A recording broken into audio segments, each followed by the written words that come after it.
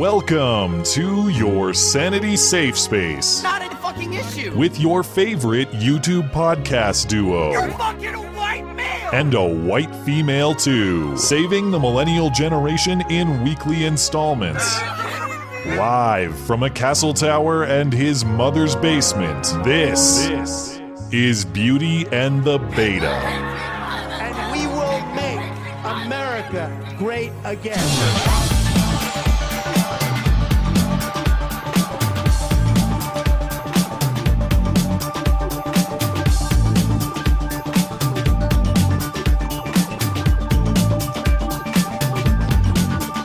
I'd like to go back and enjoy some of my life again, and I'm going to. No illness, no scandal, no firing, just I've said what I've had to say. So I am retiring from political commentary in all media venues. Post-Trump America will be relieved of his prodigious evil, but in its place it will have Trump as living martyr. My work here is done. Matter of fact, so is Trump's. How did I get here? You are fake news. Very fake news.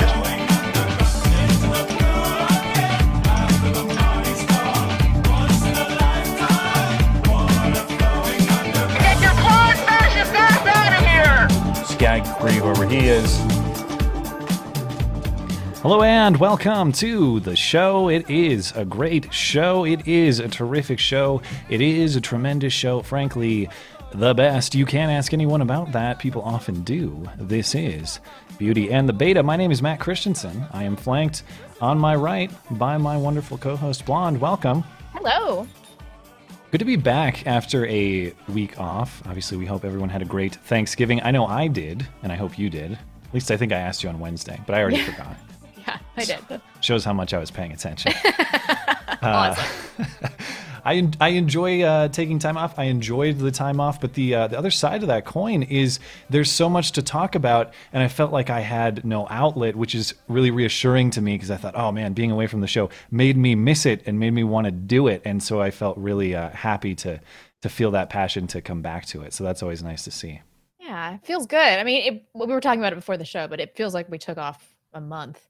And last Sunday, I just kind of sat there. I'm like, what am I supposed to do right now? Yeah. This is so I weird. think I played video games all day and watched football all day last Sunday. It was pretty great, but I'm thrilled to be back. And speaking of unfortunate or enforced silence, self-enforced or outside enforced silence, you finally got the Twitter ban that we had speculated. I did. I believe that last Sunday, or the last show that we had 2 Sundays ago, that I said that I would, by this time, I would be off Twitter. And here we are. Here we are. Yeah. Finally happened. And now you're a much more productive person. So joke is on them. I know. I made 2 videos last week, which I haven't done in ages. And then I realized after I got banned on Twitter, I was spending if I'm being honest, 4 hours a day on Twitter. Oh, probably, yeah. You end up in a back and forth, and then, it occupies and it all your comes mind to nothing. And then in 1 second, no email from Twitter, nothing. My account's gone. The 11,000 tweets, all these interactions I've had with people, they're all gone. And it made me realize, wow, I invested a shitload of time into a failing platform that wasn't making me any money. And it made me feel real stupid. So this is actually, I feel freer, went for a walk in the park. I feel good. So I want to talk about specifically what happened a little bit. I know you did the video this week. If people are curious about what happened from your perspective, there's an in-depth video on it, which is interesting. If you want to look at what takes Twitter a while to ban, conservatives with opinions, get them off immediately. Kiddie porn, we'll get to it when we can. Yeah, and threats of violence, too. Threats of violence, bondage, weird rape threats, things like that. We'll get to it. Conservatives with opinions first. So we'll get into that a little bit.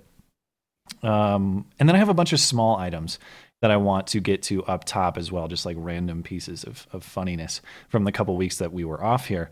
And then we'll dive into the big news. So obviously Kate Steinle's illegal immigrant killer in San Francisco is acquitted, or was acquitted. Ooh. That came out late this week. We are pissed, everybody else. Yeah. A lot of people are mad about it. I think rightfully so. The question we want to talk about is who's to blame, or who should you blame? Because there are a lot of angles of blame here. I think some probably more deserving than others, but I don't think that there's a wrong person to blame necessarily either. But I just want to be clear on the facts of exactly what happened, so we'll go through it.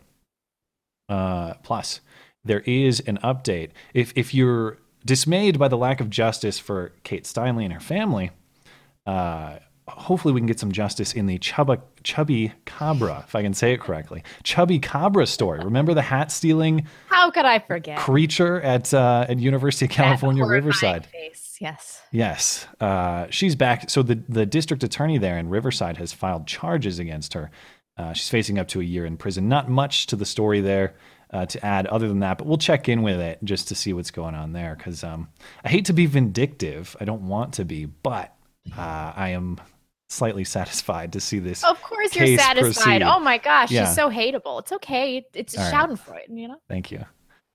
glad to be reaffirmed and I don't have to feel like a terrible person.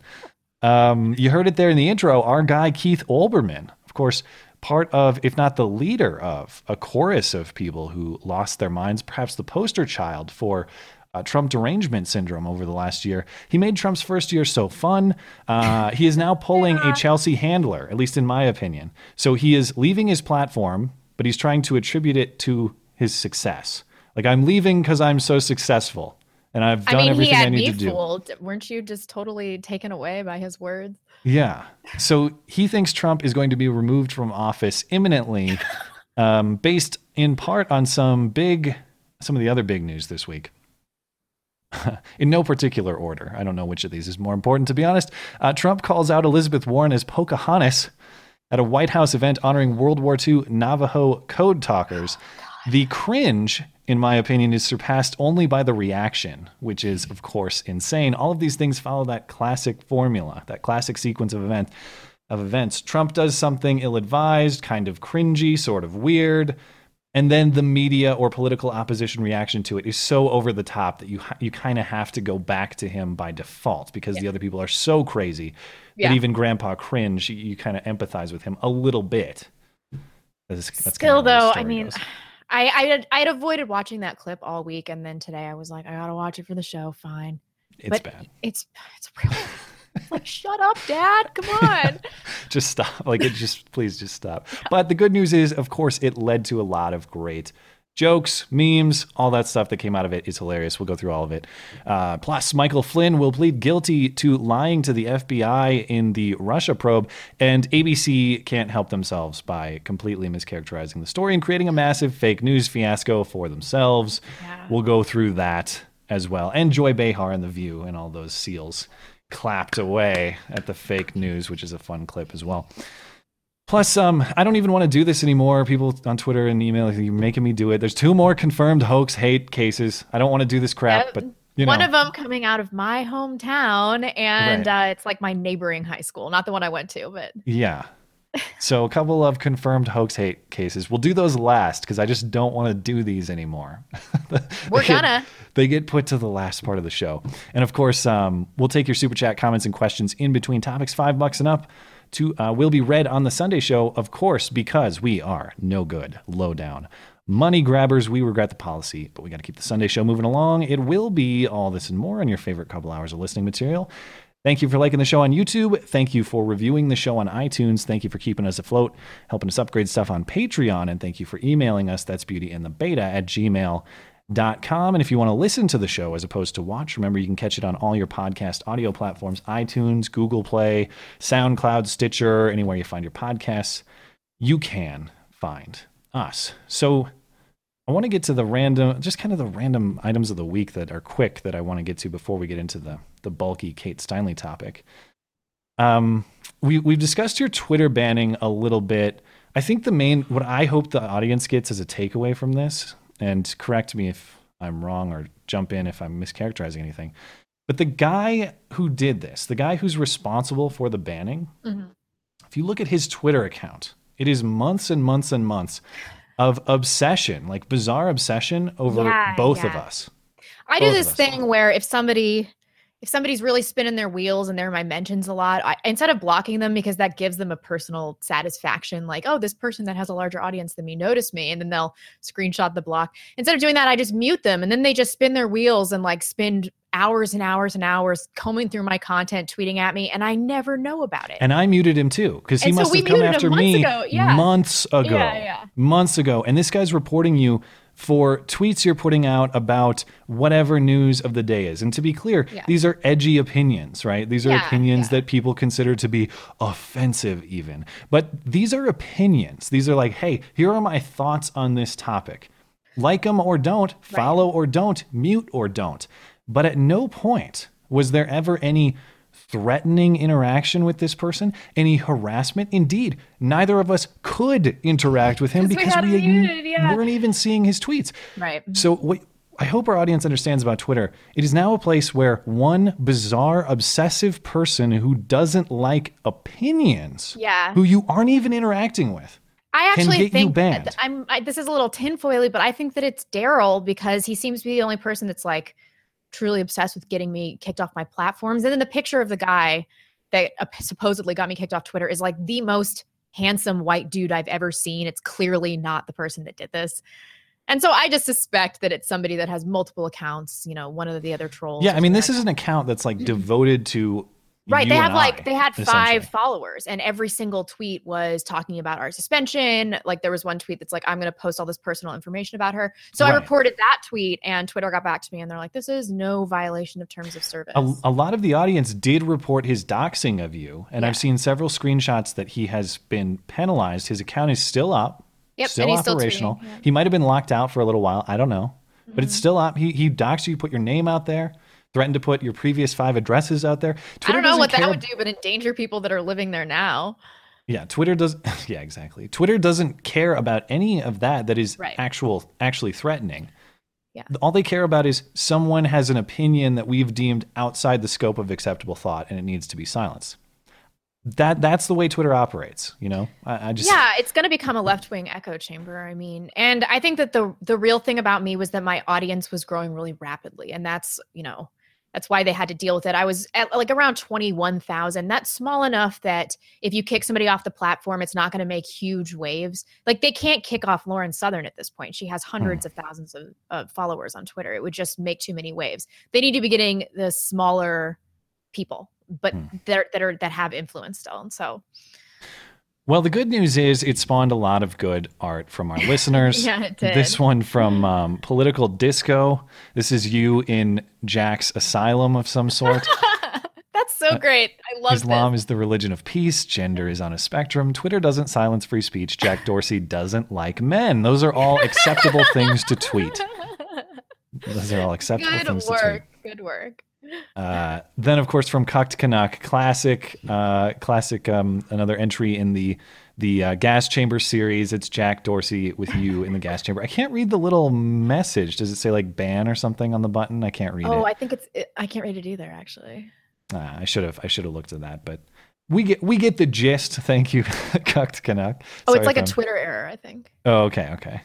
Thank you, Cucked Canuck, for that one. That's those are always classic. As I've always said, if you can't laugh at a picture of yourself in the gas chamber, you're not cool, and I don't want to be friends. And you shouldn't be on Twitter anyway. Yeah. And this one's from Steven Suarez.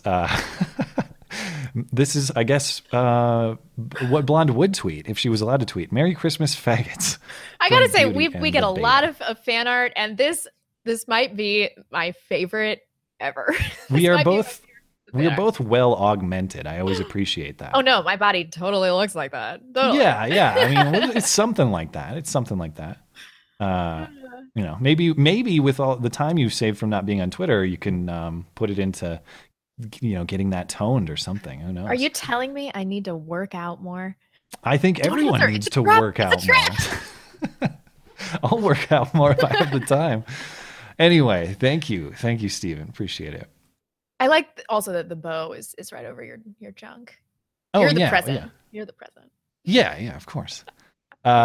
Speaking of appreciated things from the audience, this happened the week of Thanksgiving. I got this tweeted to me. So there was there's a C-SPAN morning show. I know my dad used to watch this, but I don't think he does anymore. But it's a morning show where it's like a call-in political show where they have different guests and they just take callers. And I remember, I don't know, I think it's trolled from time to time and funny things happen. I can't remember exactly, but it's a C-SPAN morning show. I don't watch it because who watches C-SPAN morning shows except for my dad? Boomers. Oh, well, yeah. But they hosted, here we go. So they hosted the author of this article, which is her Her name is Caroline Kitchener. She is one of, she's, I guess, an Atlantic editor. She wrote this article over at The Atlantic, How Much Attention Should Extremists Get? And this is sort of your typical, media hit piece of alternative media or online communities. So it's basically a hit piece on Reddit and 4chan. The article begins, Whitney Phillips, a professor of literary studies at Mercer University, has been researching the culture of online trolls, people who post intentionally provocative or offensive material on the internet. She's been doing this for 10 years. For most of her career, she had to convince her colleagues that the members of fringe communities on websites like 4chan and Reddit who traffic in racist, sexist, and homophobic jokes. Yeah, jokes. You recognize they're jokes, and yet you still consider this 10 years of study to figure this one out. This bitch is a genius. They'd say, who cares? They're just jerks on the internet. But over the last 18 months, what was once fringe has penetrated the mainstream. Dun, dun, dun, dun. So, that's about as far as I got in this article because I just want to know who this person on C-SPAN was. Who is this? So she's on C-SPAN talking about this. And Jim from Florida, if you're listening to this, know that you made my day. I thought for this real, was very it made cool. my day too. I heard Skag sent it to me, and I was like, "No way!" Yeah, So makes you feel like you're making waves, Yes. So Jim from Florida calls in to rip her, and he name drops me in the process, which I thought was pretty funny.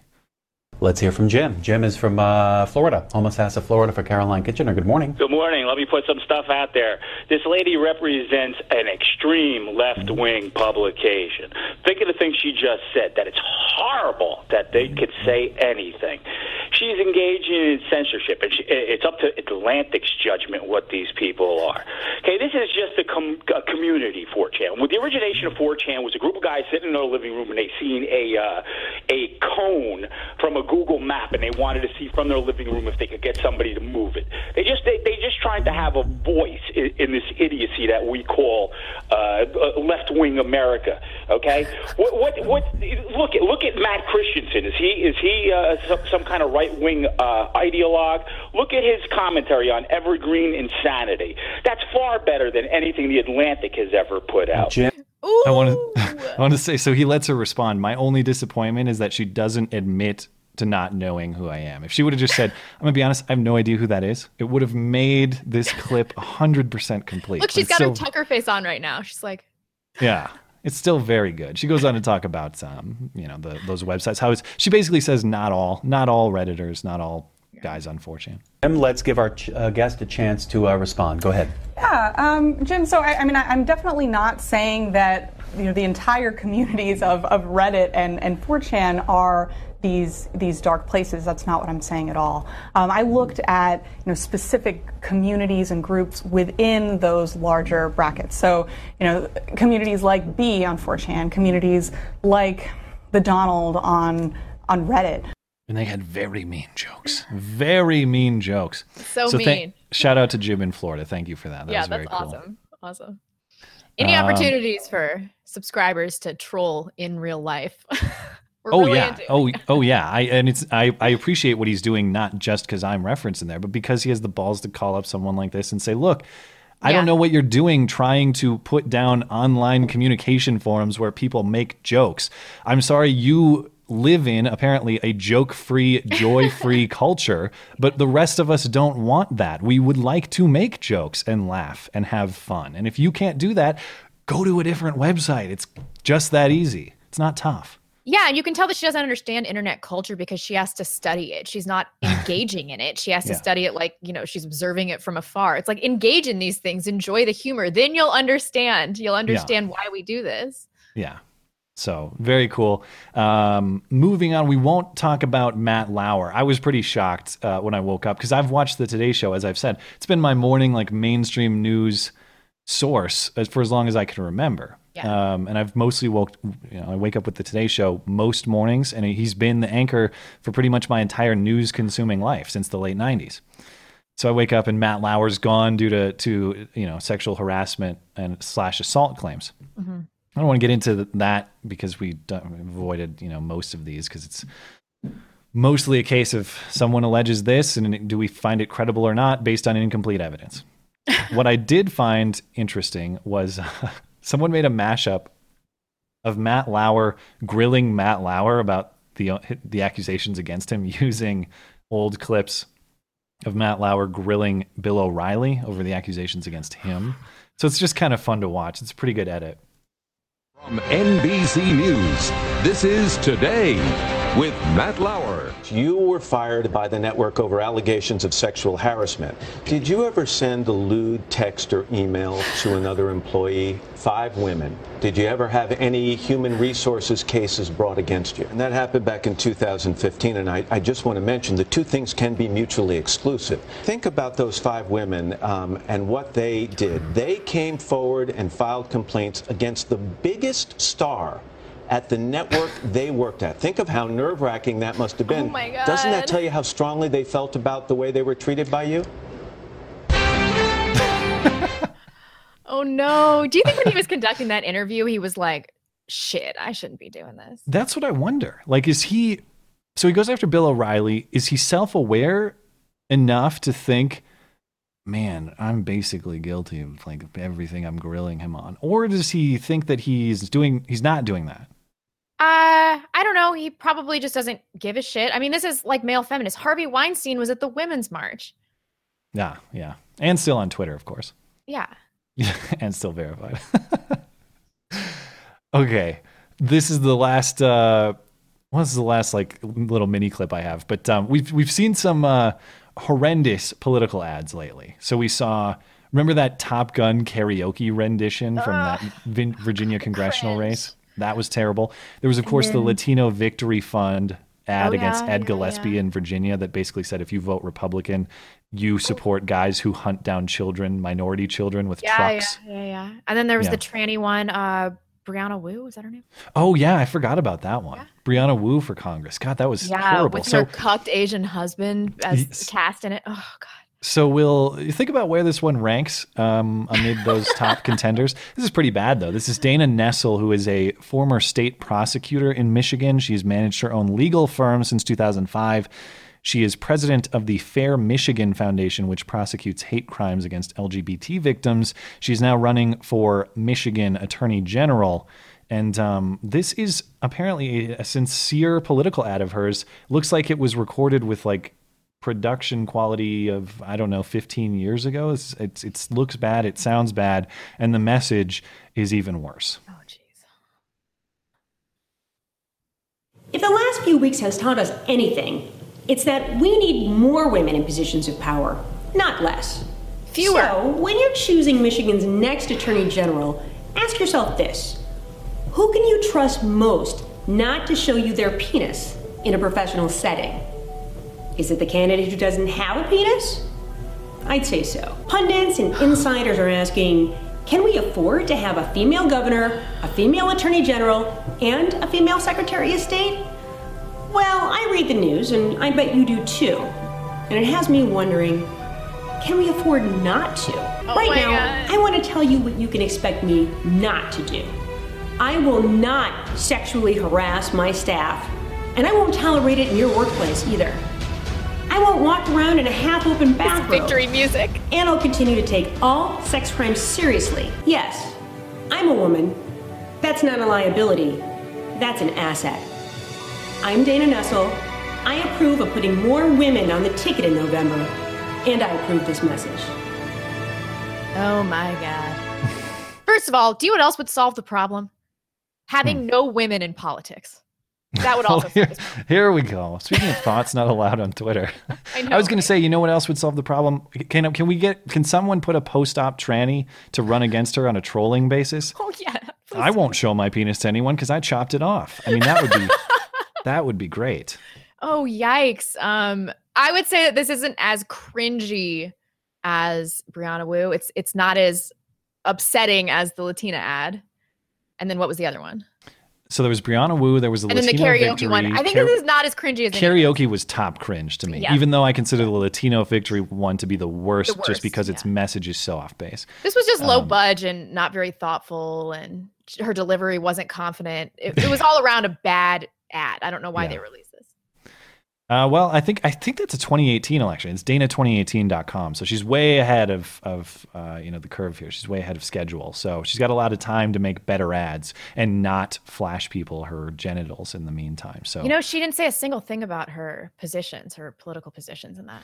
She just talked about not having a dick. Like that's the ultimate political position. Right. So presumably, if there was a Republican female running against her, there would be no distinction meaningful enough to decide how to vote.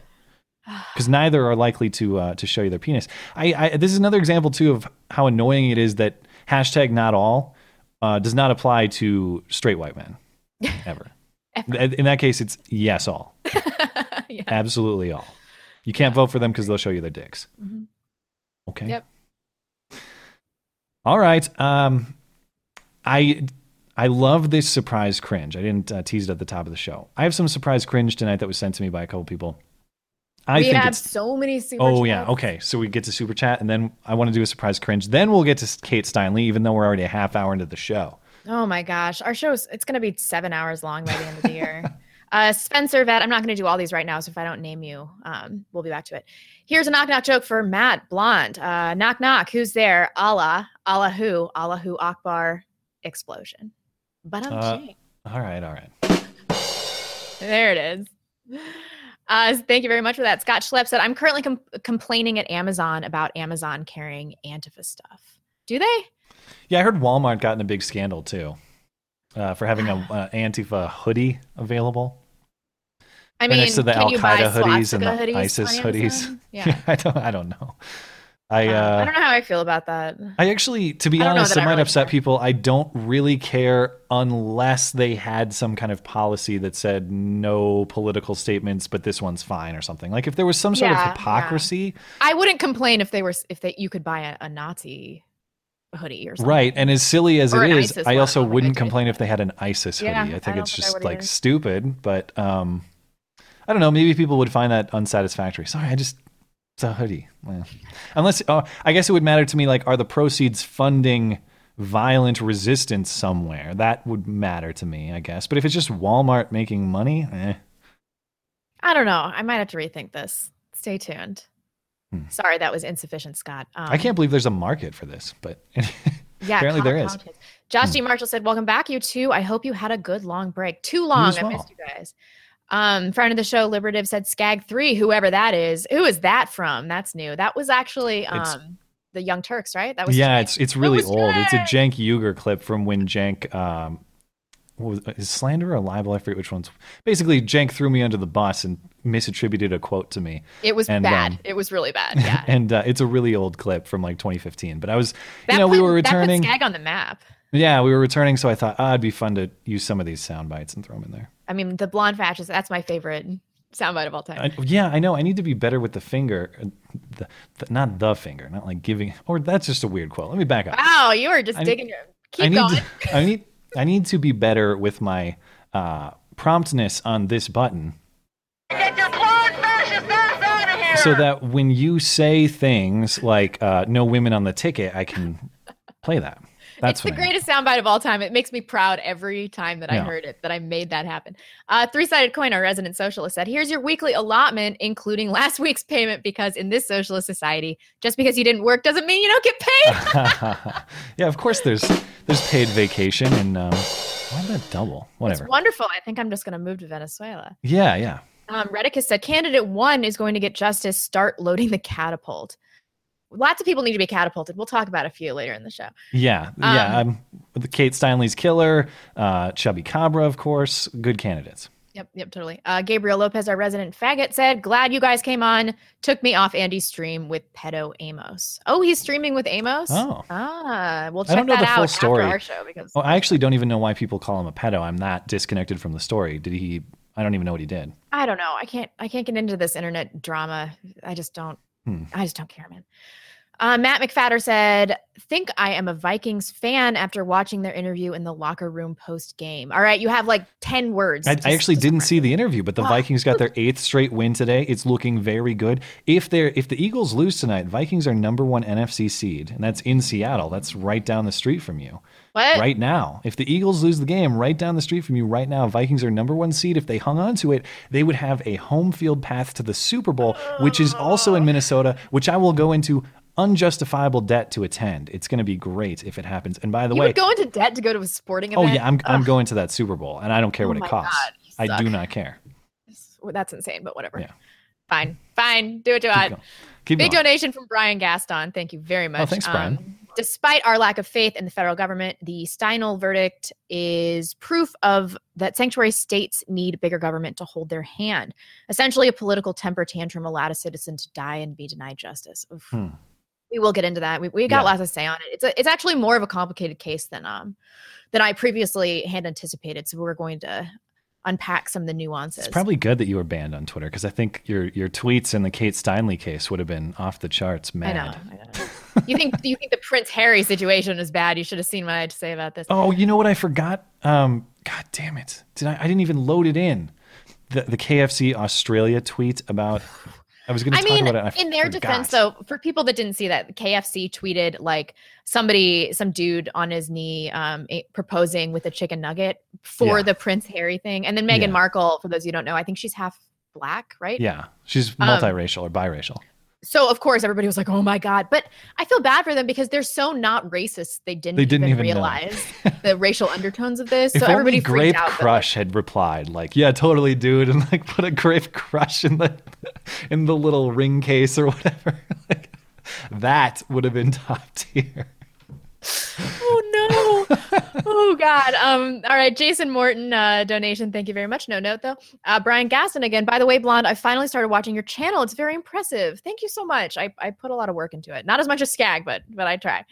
Well, now you do. Now that you're not tweeting. Yeah, that's true. It created a monster. Channel Lee 8 said, what about Matt Lauer? I rolled at Samantha Guthrie's announcement. Either she's stupid or she knew he was a creep. These men are so easy to figure out. Yeah, it is. And I hate to correct you, but as a Today Show connoisseur, it's Savannah Guthrie. What did I say? Samantha. Oh, that's what it said. Savannah Guthrie gave this kind of tearful announcement of it. How do you reconcile when you're friends with somebody that did something bad? Yeah. It's like, bitch, you knew. Matt is a coworker and a colleague, and we love him, and he is my partner and my friend. And it's like, I bet you know some things. Yeah. Definitely. And if the general public knew, I mean, it wasn't like a Louis C.K. thing where it's always been kind of an open secret. I don't know. I don't know enough about what was going on behind the scenes. Redicus said, get this fucker on the show. Hail Keck. I don't know who you're talking about, bro. You gotta be more specific. I was going to say Keith Olbermann has an open invite to the show. Oh, basically, my God, that'd be amazing. Anybody does. I mean, any of the people we're talking about previously. Anybody does not have an open invitation to the show. The people that we're talking about, he might mean the person who was talking about, the woman who was talking about Reddit and 4chan. Oh, yeah. I don't think people would be very interested. I had never heard of that bitch before I saw it. And she wasn't talking, like if she was talking about me or something, but she was talking about Reddit and 4chan. I don't feel like. She did totally act like she knew who you were. Yeah, I know. I don't know. Should I white knight for Reddit and 4chan? Should I come to their defense and slay her? I don't know. I'm scared. Yeah, that's a both weird Reddit quote too. 4chan. I'm saying things weirdly tonight. I need to stop. Let's just do a few more right now. Lord Valzen said, those who hate Trump tweeted videos of Britain First, validate them by ignoring Islamic extremism while arresting anyone who tells the truth. I actually loved that Trump did this, even though it wasn't great. I mean, one of those videos was proved to have happened at a different time frame. But when he does these things, he makes people talk about these issues that they just want to ignore. And so in that way, I appreciate he's kind of trolly. Yes, I hate. I haven't looked into it. We talked about it on Wednesday. I don't know what exactly is fake or debunked here. One of them was from a 2013 some kind of political uprising one of the political uprisings. Here's what worries me about like the Sarah Huckabee Sanders explanation of, the video content might be questionable, but it still illustrates a real problem. That's the rape culture thing when you talk about false claims of rape. She was clearly backed into a corner because he fucked up, but I do appreciate that, everybody's talking about Britain First. So, tendies for breakfast. Wait. I thought this was supposed to be like a genuine, I've heard it described as like a neo-Nazi organization, or is that, how much are we talking about media bias and how much are we talking about this is a genuinely controversial? They're controversial, but that's like 80% media spin. I haven't looked into them at all myself, so I have no idea. Tendies for breakfast said, behead those who insult the Donald, but it's like the poll behead. Thank you for that. Nice. A big donation from Sean Cousins. No note, though. Thank you very much. Thank you. And then last one for right now is from Danielle M. Metz. Sorry I missed the live show, the last few shows. Thanks for your inspiration, but unfortunately I have to go back to work, so I'll pick up the rest of your show tomorrow. Thank you so much. Thanks for stopping by, and thanks for listening later. Okay, that's good, because I really want to get to this surprise cringe. Not that I don't appreciate Super Chat, because I do. Of course I do. But this surprise cringe has been on my mind all week, because I had a couple people send this to me. And this is one of my favorites that I've ever seen, and I think you're going to really like it, because it's not gross. It's not... Okay. It's a different kind of cringe. It's a very silly cringe. It's a like, you cannot be serious. Serious people cannot be participating in this cringe. So without further ado, I will just hop right into it. And this is, if I can scroll all the way up, because I got so many videos to play tonight. But this is surprise cringe tonight. Check this out. Comes out of Canada, Nova Scotia. There's a little bit of context around violence against women and violence against Muslim women. There are some tips around providing assistance, so get them to a safer space, ask if they would like security or police called, for example. It's an initiative sparked by tragedy. The idea actually started after a vigil that we organized on campus after the shooting that happened in the Quebec Mosque. The emergency hijab kits are now available in the event a student has theirs stolen in an act of violence. We were hearing a lot from students on campus, and specifically from Muslim women and those who wear hijab because they are so identifiably Muslim, around their lack of safety on campus and their lack of safety in the community. An added safety net, sparking conversations and creating awareness. So it is a proactive measure, but it's definitely not unfounded. On a colleague's voicemail, their work mail, there was a message saying, "You belong in Guantanamo." So these are, very real incidences that are happening on campus. And, the kit is one way that we show our support. Neither the university or Halifax police say they've received any reports of women having their hijabs removed from their heads in public. However, the groups behind this initiative say that doesn't mean it doesn't happen. Yes, it does. I just had an email on my way up here of someone thanking us for doing this because they have been targeted, but they didn't feel like they were able to report it. They didn't feel safe to report it. They hope the kits will help in fostering an inclusive environment on campus and beyond. Ideally, these will never be used. Ideally, this will provide that feeling of security that other students have because they don't need to think about such issues, but also it can raise awareness and allow bystanders a little bit more compassion. They're available at both Halifax and Truro campuses and are accessible 24/7 through Dow Security. The instructions. Jennifer Grudich, Global News, Halifax. All right, your thoughts on the emergency hijab kits? You know what that makes me want to do.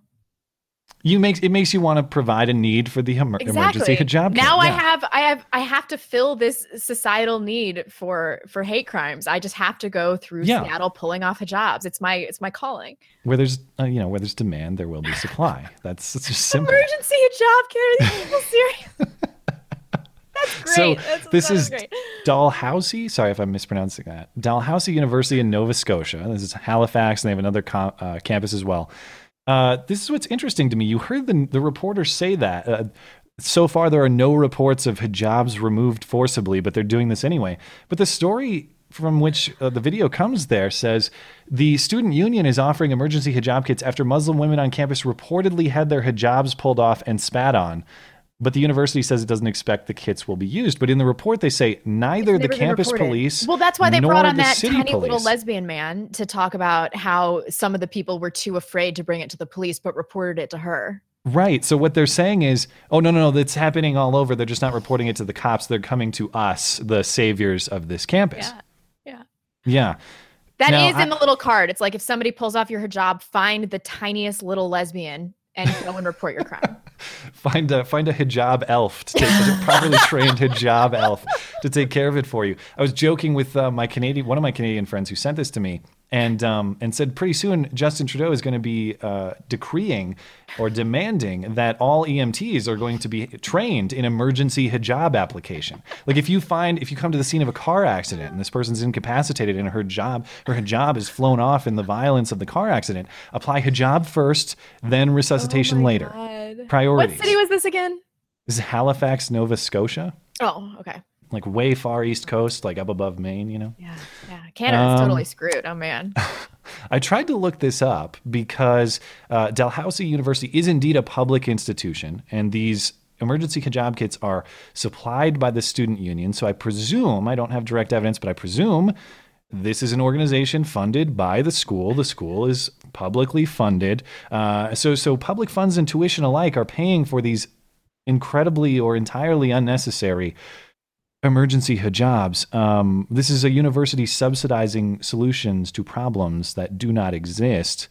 You're wondering why, schools are so expensive and students are getting ripped off. The only thing getting ripped off is students, not hijabs. Yeah. We're all having to pay for these emergency hijabs. And I know, don't misunderstand. Like, I'm not saying the reason your tuition is so high is because of a few $20 hijabs hanging around or whatever. Diversity shit adds up, though. You have a diversity officer who makes $60,000 a year. You have to have a staff at the diversity office. Yeah. You have to have a diversity office. No, all this shit adds up. It's costing more for students. And this is the same crap that we're seeing at Laurier and elsewhere, where they say, oh, well, there's tons of hate on campus. Like, we have 1 million voicemails and emails. Okay, can you just play like one? No. Can I see like one of the emails? No, but they're really real. There's a lot of them. Can somebody... No, I shouldn't advocate this. I'll get in trouble.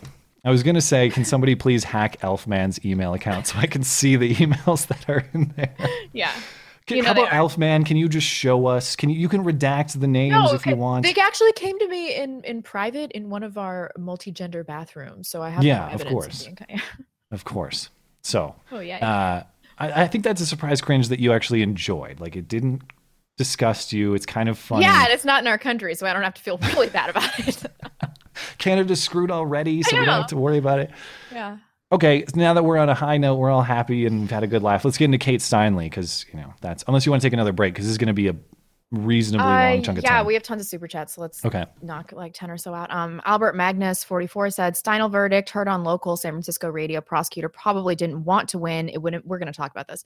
It would embarrass the city if a legal alien convicted in a sanctuary city and give Trump political win thoughts. I actually have a different reason for thinking maybe why they didn't. We'll talk about all this in a few minutes. Prosecutorial, the handling, the prosecutorial job here seems botched inexplicably for some reason. So I think people theorizing about why that might be the case is definitely invited. That's a legitimate question and a legitimate theory. I mean, that hadn't occurred to me. I mean, maybe that is it, but I do have a different theory. Redicus said 4chan must tie her down and force her to watch their Nazi Pepes. Yeah. Oh, yeah. Her being the Atlantic editor. Yeah. Not Kate Steinle. Yeah. Malcolm from the North said, link me that fucking Matt Lauer video, guys. That shit is hilarious. I'll put it in the description when the show is published. I'll have all the links in the description. There's a couple other ones. There's some good stuff in the Pocahontas thing coming up later, too, that people might want to watch. We need some good work. If you want to find them, they'll be linked in the description once the show's published. Silver's Fortune said, Blonde, you better follow through on your threat to have a bunch of little blondes to help the next generation. I will, because I am baby crazy and there's no stopping me. Yeah. Redicus again said, vote for me because I'm a woman. Hillary Clinton. Yeah, where have we heard this before? Yeah. Who is this? Well, they used to deny that's campaign off of Hillary Clinton's winning campaign. Oh, wait. Back in my day, they used to deny that's what they were saying. They wouldn't say. I mean, Hillary Clinton did say being a woman is an asset or something to that effect, but they wouldn't go as far as to say just vote for me because I'm a woman. Period. Right. They would always kind of couch it in something else. Hillary basically did that. There's a special place in hell for women that don't help out other women. Yeah. God. Oh. It's so insulting. Boogeyman 917 said, goodbye to Keith Olbermann. Thank you for being a consistent source of fodder. I guess you couldn't resist the urge to quit. Cheers. Hey. I forgot. I need to. Our comic timing's shit. I'm sorry. Friend of the show, Liberative. Pussy is not a qualification for public office, or is the tits. I, for one, welcome this. It means we can start evaluating those qualifications openly. Vote for Gash. As she described it, it's just lack of penis. It's not even that she has a vagina. It's positively just, vagina. Yeah, it's lack of penis. But what if, we got a bunch of lesbians in office and then they started showing everybody their vagina? Another trolling opportunity. What would she do then? Yeah, another trolling opportunity. There's a lot of good ways to go at this and make it even funnier than it is. I hope the good people of Michigan implement a few of those strategies. What was she even running for? I can't even remember now. Attorney General. Yeah. Constantine's commentary, or that means Constantine the Mediocre, must be that guy. He said, fuck this, repeal the 19. Hey, okay. Yeah. Albertus Magnus again said, what's worse, Dana Nessel posting such an ad, or that it works with enough voters to win an election? I don't think this shit's working. It didn't work for Hillary. I mean, and if it's not going to work for her, I fail to see who it's going to work for. Yeah, we'll see. I have no idea what the politics of the Michigan AG race are like. We'll see if she is successful. Gabriel Lopez said, "Blonde, God damn it, I'm sold. Used to think otherwise, but look at all the soy boy world leaders fucking up everything. Women and womenized power in power, womenized men in power will be the downfall of humanity." I am right there with you. You know, I think I'm going to make a video about this, but women are responsible for all this. Even if men are in charge, it's all these soy boys. He's right about that. Women are responsible for that too. Redicus said, "He's a soy boy, has no joy. He's a soy boy, no longer employed. He's a soy boy that has no tea." Which one? Which is that about Keith, who's no longer employed? Must be. I can't think of Or it. I don't know. Yeah, sorry. We lose our context when we're behind on our super chats. I know. Scott Schlepp said, to follow up, they had a policy against Confederate flags. Not a fan, but I hate censorship. So he's probably talking about Walmart and the Antifa or Amazon. Amazon, one yeah. of the two. I did not know that. So if that's the case, that would bother me. That would bother me. Yeah, agreed. And it's scalp. Sorry, Scott. Sorry. And the last, let's do a few more. Josh Hahn said, Walmart and Amazon are capitalizing on Antifa, aka communism. Talk about proving itself superior. Yeah. Decidious said, Beauty and the Beta, the YouTube Saints pre-show. Come on, man. What? That was a $2 donation. I shouldn't have even read that. And then you're blowing it. We like Jeff and Wizard. There's no rivalry there, but come on. We've been doing this. We open for no one. Yeah, I will have you know that they set their showtime around us, which we appreciate, by the way. I appreciate that very much. But we staked the claim to this land a long time ago. Yep, put our flag in. And then the last one for right now is from Lalo. Blonde, why don't you have a filter as a compensation for the filter you had to have throughout your employment? This show is getting better and better. When you're self-employed and you know that you're never going to be able to get a job, like a normal job ever again, it just gives you the freedom to say whatever I just don't give a shit anymore. I just say whatever I'm thinking. It's pretty awesome. She doesn't care about sinking my career though. Yeah, I really don't. I'm sorry. And then we're good for right now. All right. So let's you spent most of your time earlier today assembling the facts on Kate Steinle. So let's just go through the facts on what happened before, during, and after this event that are relevant to the jury verdict. Okay. She was 32. She was walking on San Francisco Pier with one of her friends and her father, and then she was struck in the back with a bullet, died in her father's arms. She was saying like, "Help me, Daddy," and then she just died. They were just walking on the pier. This is in 2015. So it turns out that her murderer, he's had two names. I was reading that his name used to be Sanchez. He must have changed his name at some point.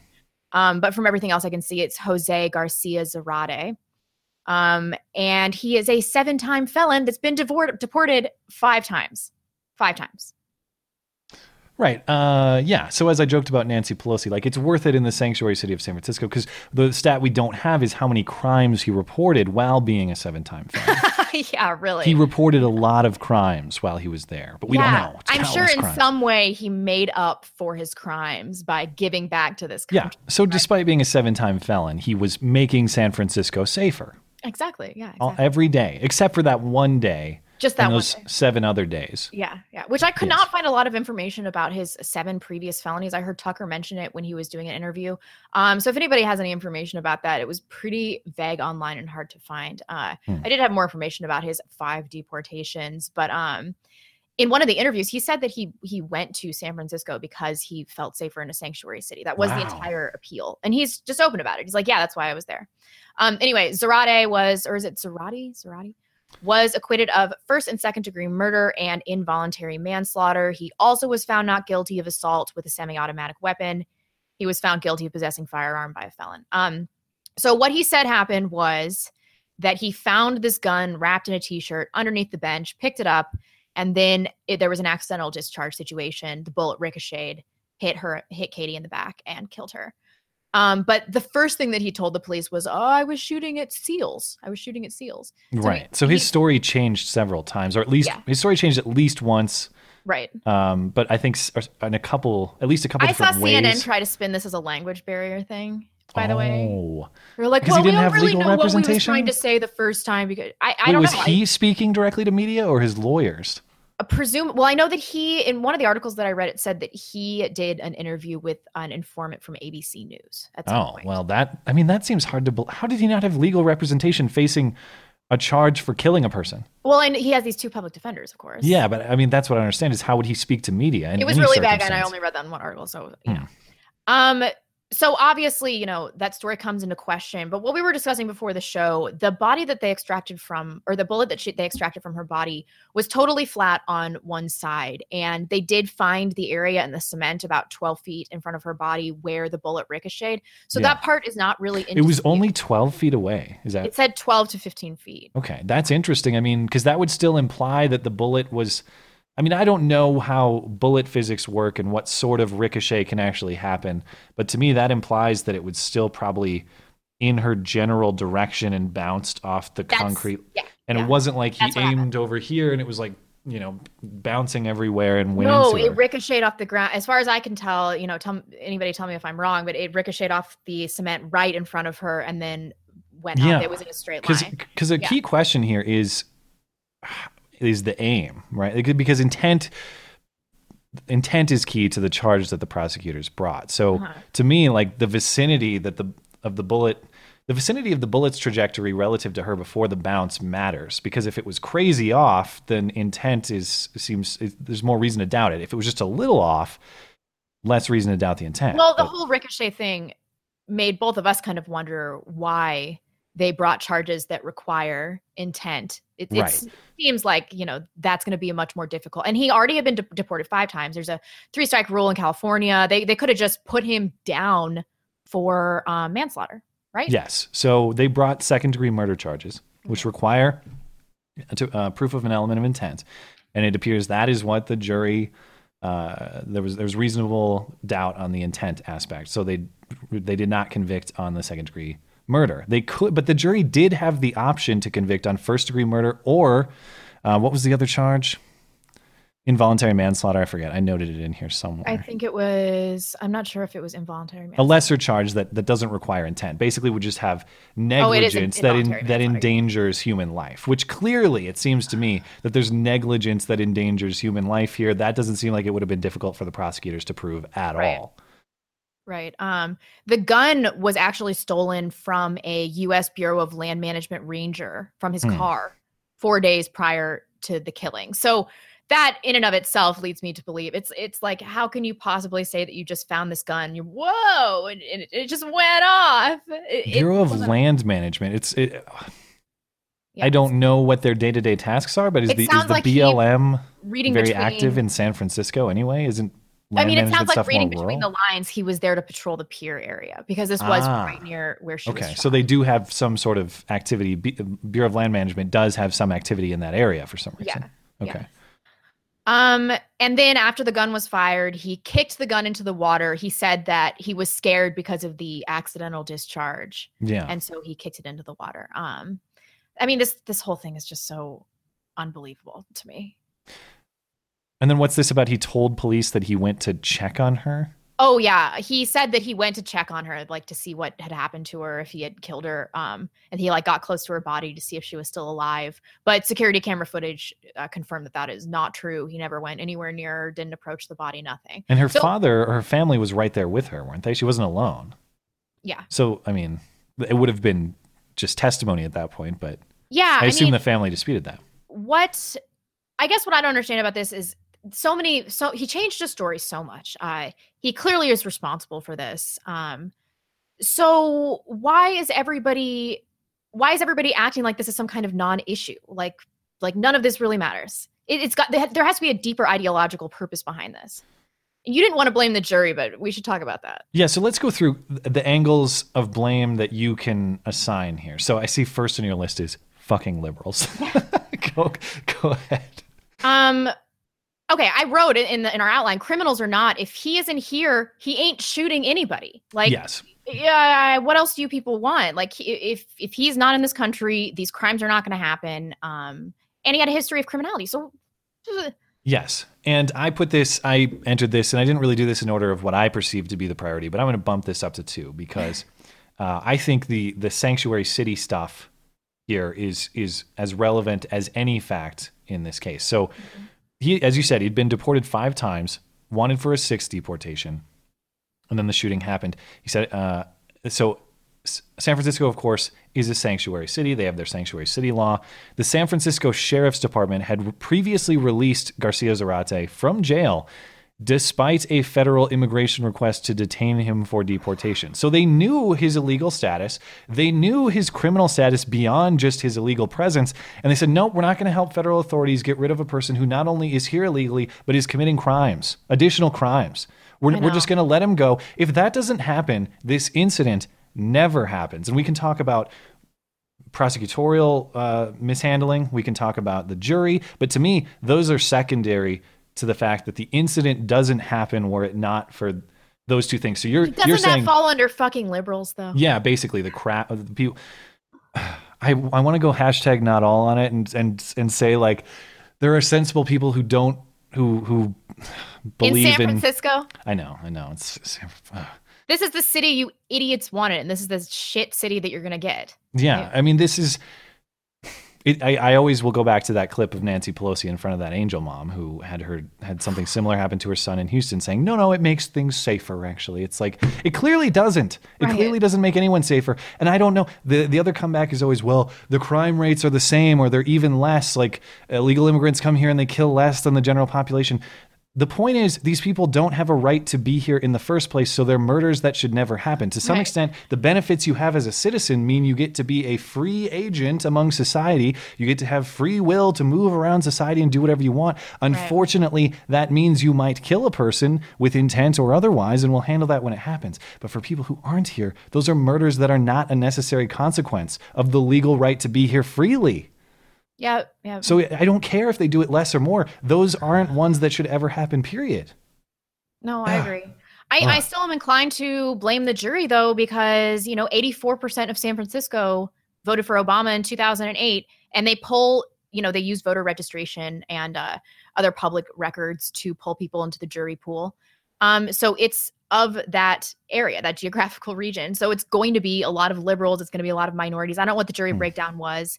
But you can't tell me that didn't influence them. They're like, they feel pity for him. Like, oh, but he's poor and he had to come to this country because he didn't have anything in his home country. It's like, duh, why do you give a shit? Why do you care? In defense of the jury can only judge according to the criteria of the charge which is brought before them. And as we mentioned, it was a second-degree murder charge, which requires that proof of intent. As an outside observer, it seems to me that the fact pattern is that someone could have reasonable doubt about the intent element here. So that is the question of what's going on with the prosecutors. Why didn't they bring the involuntary manslaughter charge? Why did they aim too high, it appears? And why weren't they able to convince the jury of all the criteria necessary to get the conviction? So reading between the lines on this case, he was a homeless immigrant. He had no money. People said that he was acting erratically, things like that. This leads me to believe this is an alcohol-related incident. It sounds like some dumb Mexican was like, bing, bing, bing, and like doing stuff like that all the time. Actual audio from the event. Yeah. And if they're trying to prove intent, why was that not really brought into question? I mean, they must have not done a blood alcohol content or whatever. With the prosecutors, you're left with a question of incompetence, which to me seems hard to believe. Or there are conspiracy. I mean, if you don't buy incompetence, it lends itself to conspiratorial thinking. And I don't mean to say that to be dismissive. I mean to say that it's speculative. We don't have hard evidence of what's going on. But we heard previously that the theory that the prosecutors didn't want a conviction for political reasons. Or you had mentioned, what was your other reason on why the prosecution I was thinking that maybe they were concerned that there was no way that they were going to be able to convict because of the jury pool.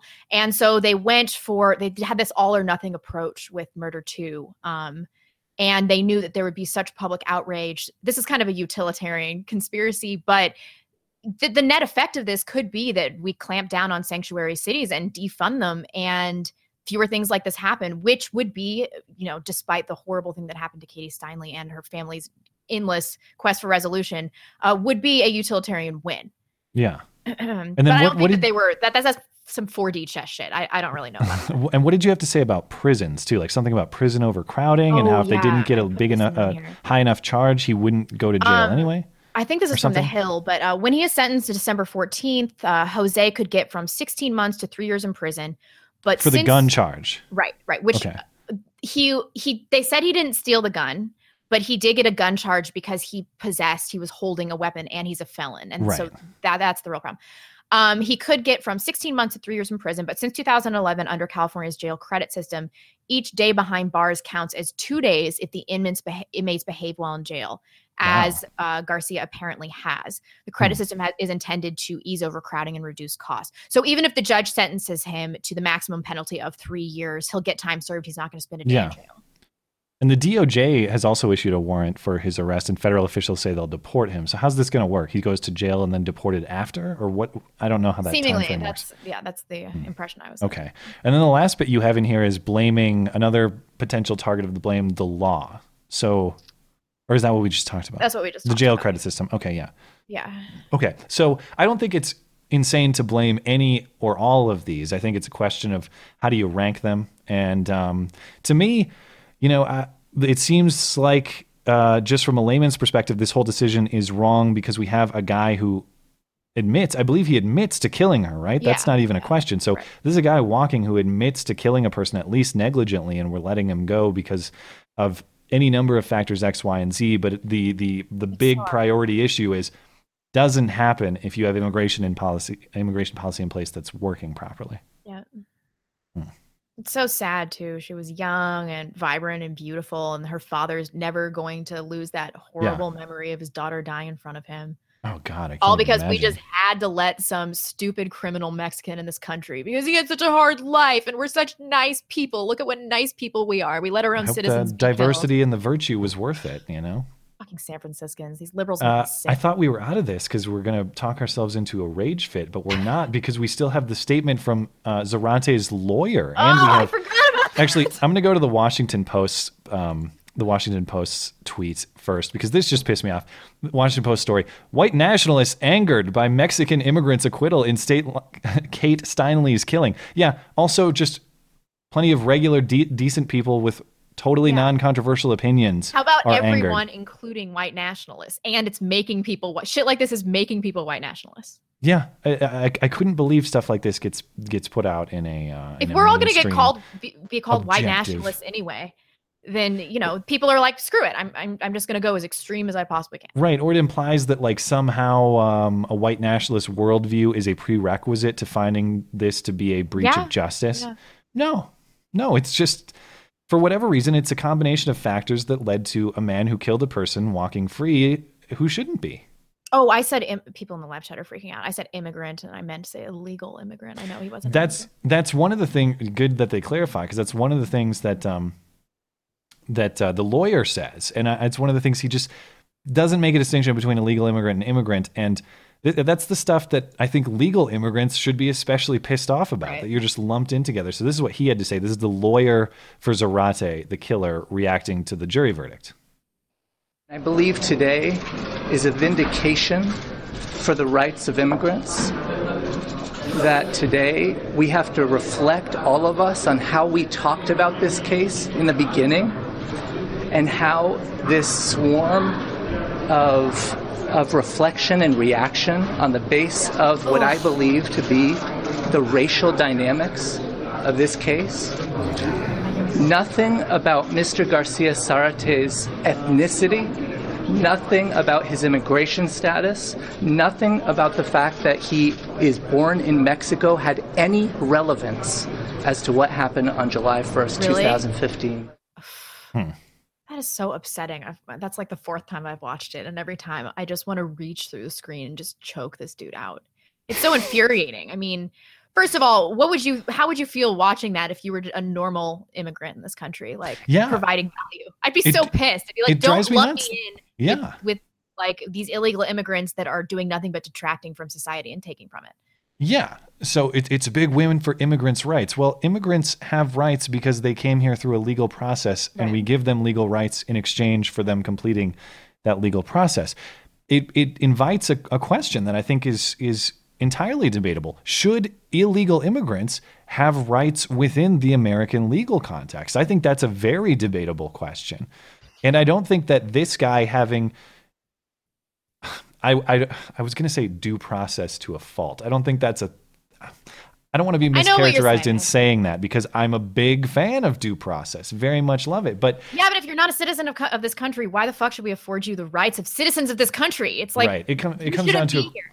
comes down to a question of whether you view extension of due process from the American government as like a human rights issue as opposed to a rights before the U.S. government extended to citizens, that sort of thing.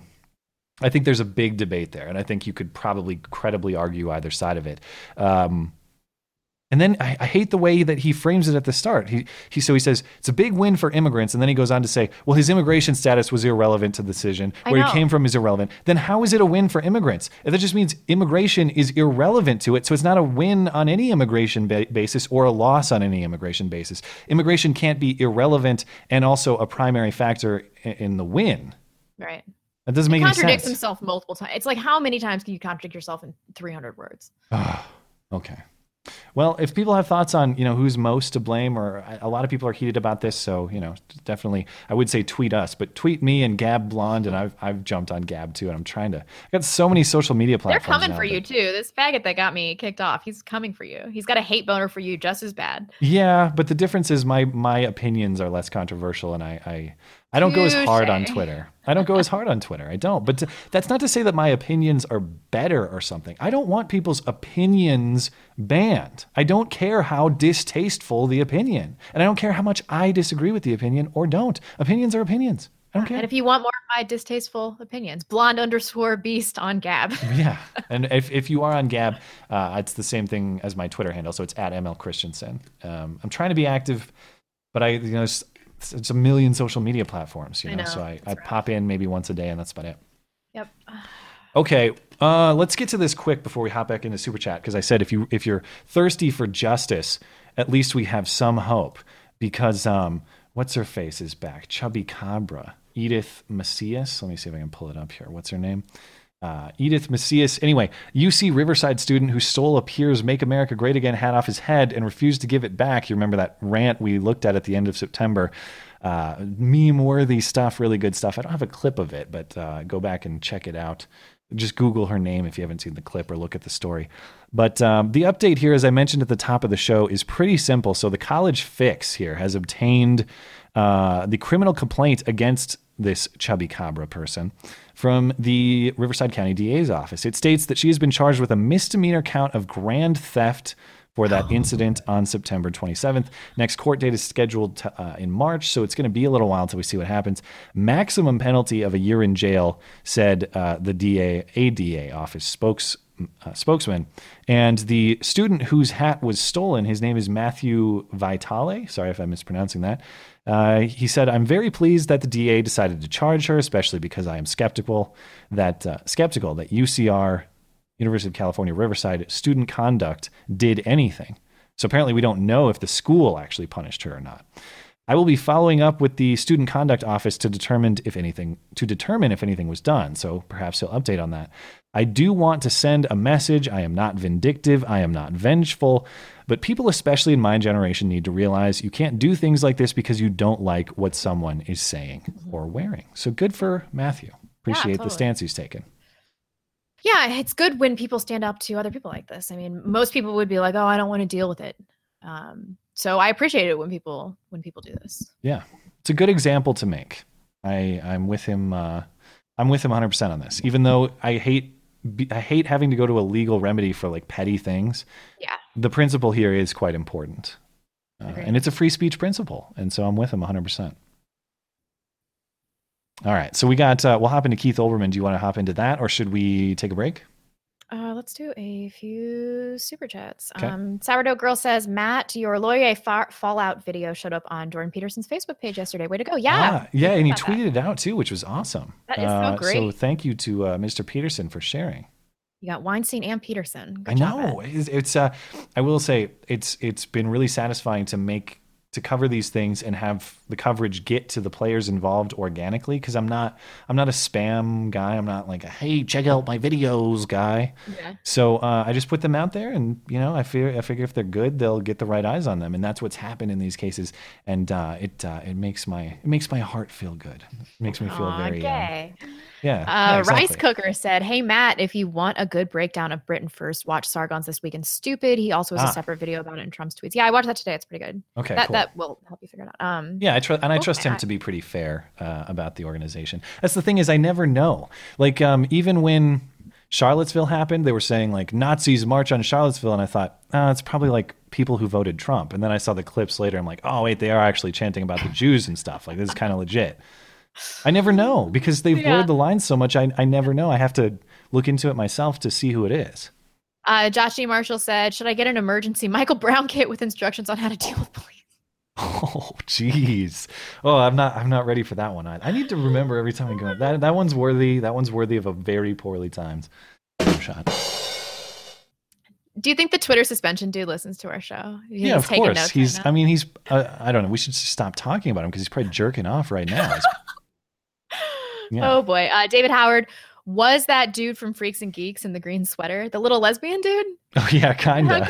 It kind of did look like that. I don't know the name of that person, but I know the face you're describing. Yeah. Albertus Magnus 44. If I claim an emergency hijab kit and wear it, is it cultural and gender appropriation? Interesting it, question. Bro. Interesting question. Yeah. Gregory Hurst, I provide anti-werewolf attack kits. There haven't been any reported attacks yet, but that doesnn't mean it doesn't happen. # We should fund them. Wolves.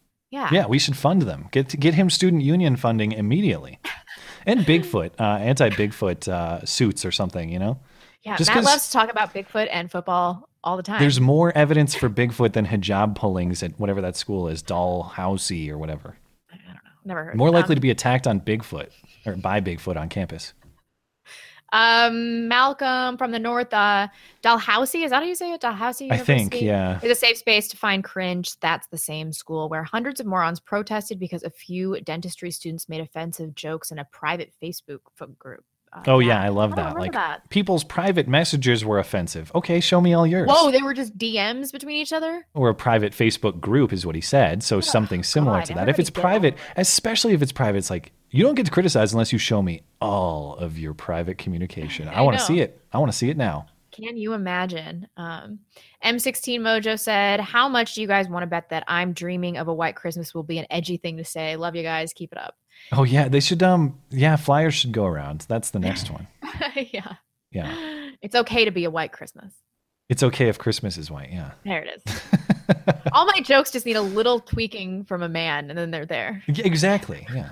Well, you were on that. You were on a funny stretch like a couple weeks ago, I know, especially it on was Twitter. Really I was like, dang. It's because I knew I was going to get banned, and so I was like, I'm going to say whatever I want. Yeah. Liberatives to Canada would have more need for the emergency Sasquatch attack kits than emergency hijabs. We should demand those from student unions. Damn straight. Friend of the show, BB, no name or no note, but a generous donation. Thank you so much. Well, thank you, BB. Glad to see you back. Brian Gaston, another generous donation. He's been killing it tonight. Yeah, Brian, thank you. I'm nearly ready to send Matt that $1 million super chat he opined for just Kathy Griffin, something else to complain about, but also because things need to change big time. Thank you so much, Brian. I really appreciate it. Well, we are entitled to it. So not only are you not allowed to think about it, you're compelled to, because our show, as we view it, is worth it. And if you don't do it, then you owe us. Just like Kathy Griffin Kathy Griffin is owed a sold out stadium venue. Because Kathy Griffin thinks she's the best. And she won't work small jobs anymore. Elderly elf comedian on tours. Speaking of tiny lesbians. Yeah. They should, if you put them side by side, you might not be able to tell who's who. That would be interesting. Oh, boy. Yeah. Robert Atkinson said, "Beauty, now that you're off Twitter, you can go through Babylon 5 series, the greatest sci-fi show ever. Much better than Star Trek The Next Generation." That's nonsense. Okay, he didn't say Star Wars. If he said better than Star Wars, I would have said block that guy. No, thank you. Thank you for supporting the show. Whatever, bro. Jason Boyette said, "For both Blonde and Matt, fuck, marry, kill." Oh, man. All right. Oh, boy. Hillary, Nancy Pelosi, Lena Dunham. You can't win in that situation. So I'll throw the dice. I don't care where it lands. I really don't. What did we say last time we had something like this? It's like kill all of them and then bang their corpses. That was the decision. It'd probably be an improvement. It'd probably be better, to be honest. And then marry their spirits so that you don't have to hang out. At least they wouldn't talk during, that'd make it worse. That is worse than anything I've said today. Jeez, people are all on my case for being racist or whatever, but you can make a joke about having sex with a dead person.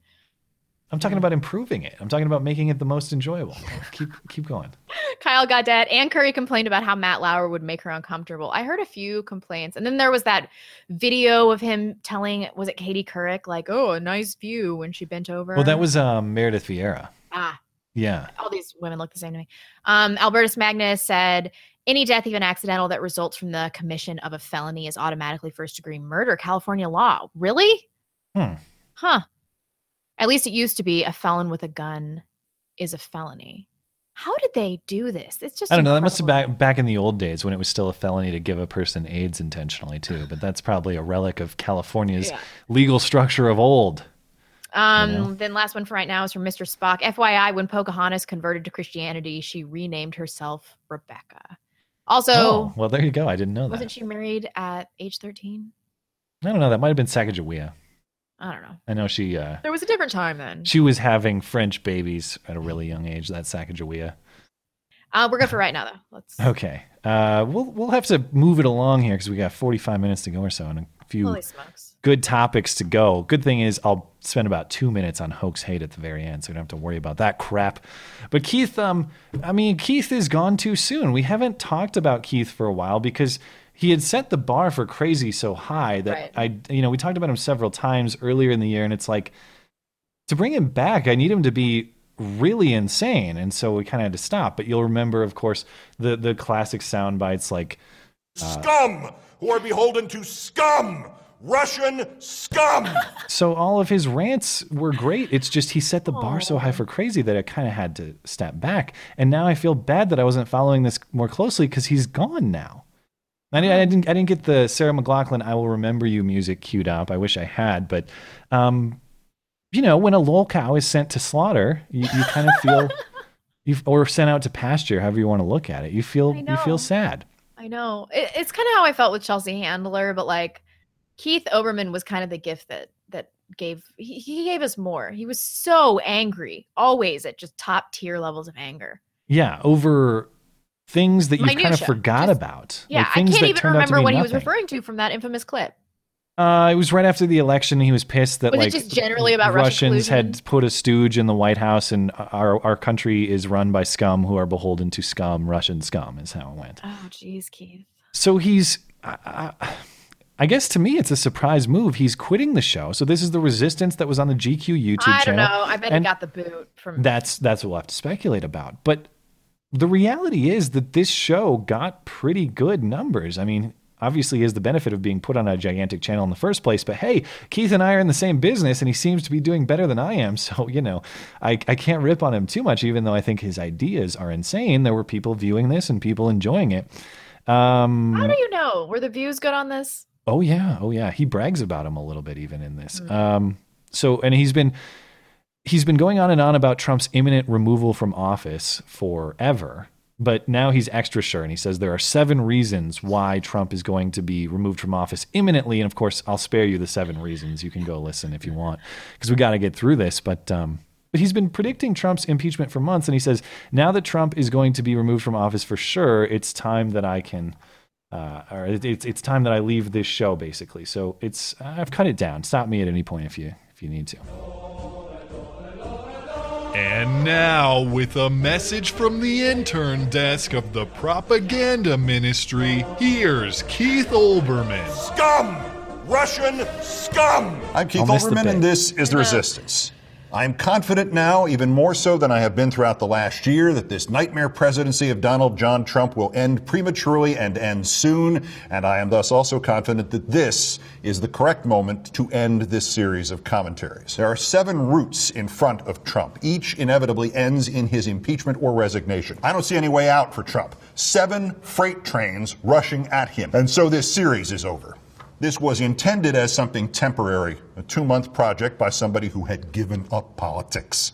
And instead it became 187 commentaries and around 225,000 words and something approaching 400 million views. And I am proud of it, and I repudiate none of it. And it has been my privilege to do it, and I'm especially proud to have done these videos for free and for charity. But frankly, I have not enjoyed 1 minute of it.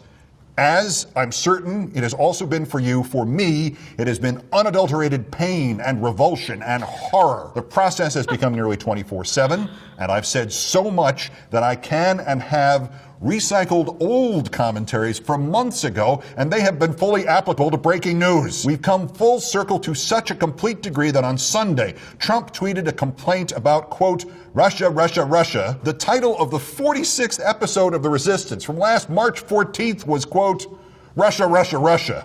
Oh, what a I've parallel. made my point. Wow. I'd like to go back Point and made. enjoy some of my life again, and I'm going to. No illness, no scandal, no firing, just I've said what I've had to say. So I am retiring from political commentary in all media venues. Post-Trump America will be relieved of his prodigious evil, but in its place it will have Trump as living martyr. That prodigious evil and rank hypocrisy and immorality of his supporters, perhaps a third of us, will not vanish with him, and I'm not sure that the democracy has not been damaged too much to deal with their lawless, unprincipled rebellion, and I do not see this country's politics truly healing in the next 30 or 40 years. But at least the bleeding will be staunched, and we will have a chance to alter a phrase I heard somewhere, to make America America again. My work here is done. Matter of fact, so is Trump's. Resist, remove, peace. Your thoughts? I mean, I think that he could probably he's got to know that Trump's never going to get impeached. Like, leftists keep doing this thing where they're like, hurrah, it's finally time. And then they're so let down, the wind's taken out of their sails. And then the next time they want to do it, they're less powerful because people are like, I've heard this shit before. I think he sees that the writing's on the wall. He's not going to get impeached. And so now he never has to address it again publicly. Yeah, last thing I said too is, Keith, I will definitely welcome you back in one of. I'd host Keith anytime. Of course, he's not going to come on the show, but I would love to hear Keith's thoughts upon two events. One would be the actual impeachment of Trump. Not holding my breath for that one. Two will be Trump's second inauguration event, or when he takes the oath the second time. I'd like to hear what Keith has to say then. Is it still a big conspiracy, or are you finally willing to say, look, I've overblown a lot of news items. A few more thoughts on this. Sure that he's going to do that. Circle back and talk about how he was wrong. Every leftist does that at some point in time, don't they? Yeah. That's what's weird is if you really believe, Keith, that Trump is going to be imminently gone, and he says it soon, why wouldn't you stick around to just be like, to do a huge told you so, see ya, and then bail then? Why? Yeah. Saying I told you so is just necessary psychologically for people. People have to stick around. It's just so satisfying. So if you believe it's imminent, why wouldn't you want that satisfaction? Because he knows. Everybody knows he's not going anywhere. Yeah. Well, he says he's retiring from political commentary, period. So we'll see. No, Trump. Keith. Yeah. I'm talking about Keith. But if you did this for free, Keith, and it was painful, as he describes, then why would you do it? I don't understand the motivation. If I hate doing this and I'm not doing it for any financial compensation, why are you doing it? He's such a good person. It could be that, or does he honestly believe that he's created change? And if he does, can you please point me to the change that you have created? Because I don't see it. No, he's just trying to avoid future humiliation. They've really done it this time. He uses the fact that he's recycled the same commentary over and over as evidence of his effectiveness, and I would say that's evidence of your insanity. You keep doing the same thing repeatedly to no effect. And his own bias that he thinks that things that he said previously are applicable to what's going on now. I mean, it's just confirmation bias. Yeah. I love the part where he called Trump supporters a, quote, lawless, unprincipled rebellion. All they did is vote. Yeah. All they did is vote. That's legally, fundamentally lawful democracy. And principled. It's lawful and principled. So I don't know what you're talking about there. Oh, good riddance, Keith. And to the apocalypse warners, like people who warn of the apocalypse generally, Keith included, we're now a year into this administration. You heard him at the end where he says, like, I don't know, the damage is irreparable. I don't know if we'll ever recover. We're a year in, and I can understand having complaints about Trump. I do. We'll get to them on the Pocahontas thing in just a minute here. But I don't understand what you mean when you say that there's like irreparable damage. Can you point me to an example of what is like fundamentally destroyed to an Right. irreparable extent in this country. I don't see it. Well, we're going to talk about this with the ABC thing, but liberals are just going crazy because they expected the Trump presidency to be a fucking disaster, and the economy's doing better, unemployment's lower. Until they tank it with their fake news. Right. And so they have to, it's a self-fulfilling prophecy. They're like, wow, things are not going to shit. So we have to make things go to shit so that everybody knows that Donald Trump is racist. Yeah. So I think Keith is the classic example of recurring phenomenon I described at the top of the show. Trump does something or says something off, but then the reaction is so over the top and silly that you kind of have to fall back to Trump by default. And I think that it is evidenced by the two events, one of which Keith referenced specifically in this video, which is the Pocahontas event. And two, he has been opining on Twitter a little bit about watch it. the Flynn plea and ABC's fake news. So let's at least get through the Pocahontas bit before we take a break here, because okay, got about a half hour to go, and these are reasonably deep. But on Monday, Trump okay, so most people have seen the clip. If you haven't, I'll just introduce it briefly. But on Monday, Trump and the White House are hosting these World War II Navajo code talkers for an honoring ceremony. And so these code talkers, if you're unfamiliar, they used their native languages to communicate during World War II and mask messages from foreign surveillance or foreign interception. So the Japanese and the Germans and allies of theirs would not understand what these messages say. Now, Trump just commits a classic Trumpian action or says some classically Trumpian words, throwing Elizabeth Warren under the bus with a Pocahontas joke. Now, remember, Warren claims to have Cherokee heritage, and it is alleged that she has used this claim to advance her career at Harvard and elsewhere. I'm not extremely keen on the accuracy of that allegation, but I know that's the allegation. I think she got a scholarship. And I know there's some evidence to it. It's not just tinfoil nonsense. Yeah, Tucker talked about it last week. Yeah. So let's get through the... Here's Grandpa Trump giving us his finest cringe. Some of his finest cringe. I said, how good were these code talkers? What was it? He said, sir, you have no idea. You have no idea how great they were, what they've done for this country. And the strength and the bravery and the love that they had for the country and that you have for the country. So stressed out right now. So that was the ultimate statement from General Kelly, the importance. And I just want to thank you because you're very, very special people. You were here long before any of us were here. Although we have a representative in Congress who they say was here a long time ago. They call her Pocahontas. But you know what? I like you because you are special. You are special people. I can't. You are really incredible people. And I have to, from the heart, from the absolute heart, we appreciate what you've done, how you've done it, the bravery that you displayed, and the love that you have for your country. Tom, I would say that's as good as it gets, wouldn't you say? That's as good as you get. Okay. Oh, my God. He may as well have just taken out his teeth and set him down. Honestly, that is just such grandpa nonsense right there. Yeah. And two things can be true. I mean, Warren's claim about her heritage can be dubious and worthy of criticism.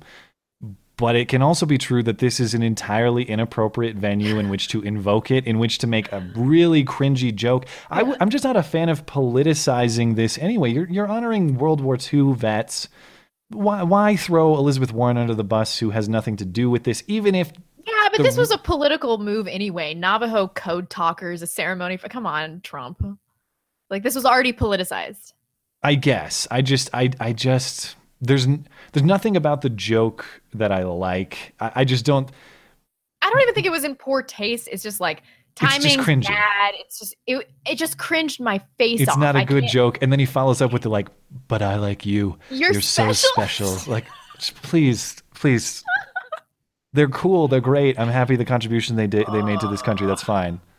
Oh boy. So instead of doing what you should do, which is if you're asked to opine on this, say like, I have no idea what he's doing. That seemed wildly inappropriate to the event and really just cringy and dumb. It has to be made into something that it clearly isn't. It has to be made. It's a racial slur. Okay. So Elizabeth Warren goes on a couple of different news venues and she says all that she needs to say and then adds, I can't believe he said a racial slur. Like, just stop. Just say, I can't believe he would dishonor a World War II event by being silly and politicizing it. If she had said that, I would have been like, all right. Yeah, that's fair. Yeah.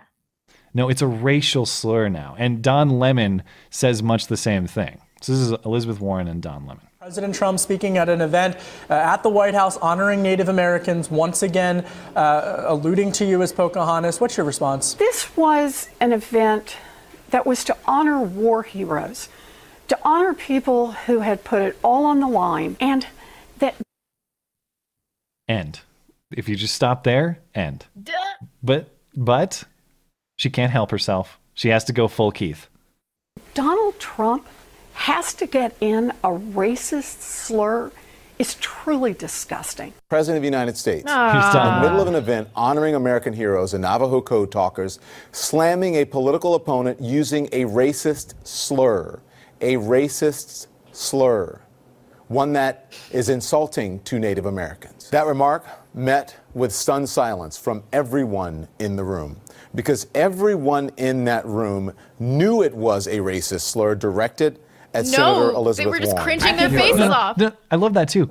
A racial slur directed at Senator Elizabeth Warren. So are you saying that it was an anti-white racial slur, or are you saying that you grant that she's Indian and it was an anti-Indian racial slur applied to her? Yeah, of course, the latter. So you're... All right, I'll just leave it there. Sarah Huckabee Sanders was asked about this as well. Most people find offensive is Senator Warren lying about her heritage to advance her career. Now, she said it was a racial slur. She said it was a racial slur. What is your response to that? I think that's a ridiculous response. The White House doubling down, because that's what the White House does. It doubles down. Okay. This is all the same. It's the same news over and over again. Trump cringes us out. Everybody misinterprets what he says. Liberals freak out, and then we forget about it in the next news cycle. Now, see, this was odd to me because I grew up in an era where I had a dog named after the raccoon in Pocahontas. The dog's name was Miko, right? I had a dog name, or the raccoon's name was Miko. I think that was the source of my dog's name.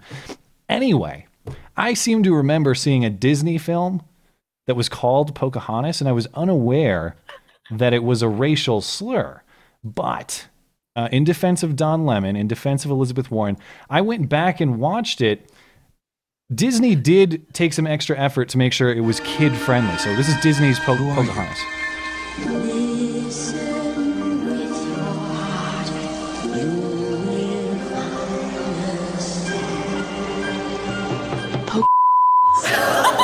What? What did you say? My name is I couldn't believe it. I misremembered how that movie went, but we didn't even see how racist it was at the time. Yeah, but it was there. Now that we're adults, we can see what Disney was doing. Okay, that's the end of the dumb bit. For the audience, Matt was real proud of this one. Real proud. We were messaging last night, like, okay, we got to do a show prep. I was like, please, there's got to be a clip in Pocahontas where she introduces herself as Pocahontas. And then we saw this and we're like, that's perfect, with the raccoon that's like... Yeah. So I'm happy it was... I get stupid excited to edit dumb things like that. So I had a lot of fun last night. Yeah. Okay.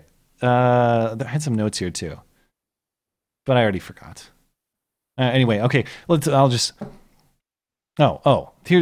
my other thought on this for Don Lemon. If you're concerned about this as a racial slur, like a slight on Native Americans, I can sort of understand where you're coming from, even though I disagree with you that it's like they don't get the joke. He's not using it as a joke to make fun of Native Americans. He's using it as a joke to make fun of Elizabeth Warren for assuming Native American heritage. So if you really care about racism, then why don't you dig into that question a little bit more? Because I don't know if it's racist for her to take on that culture. If she's not doing so legitimately, it's at least cultural appropriation.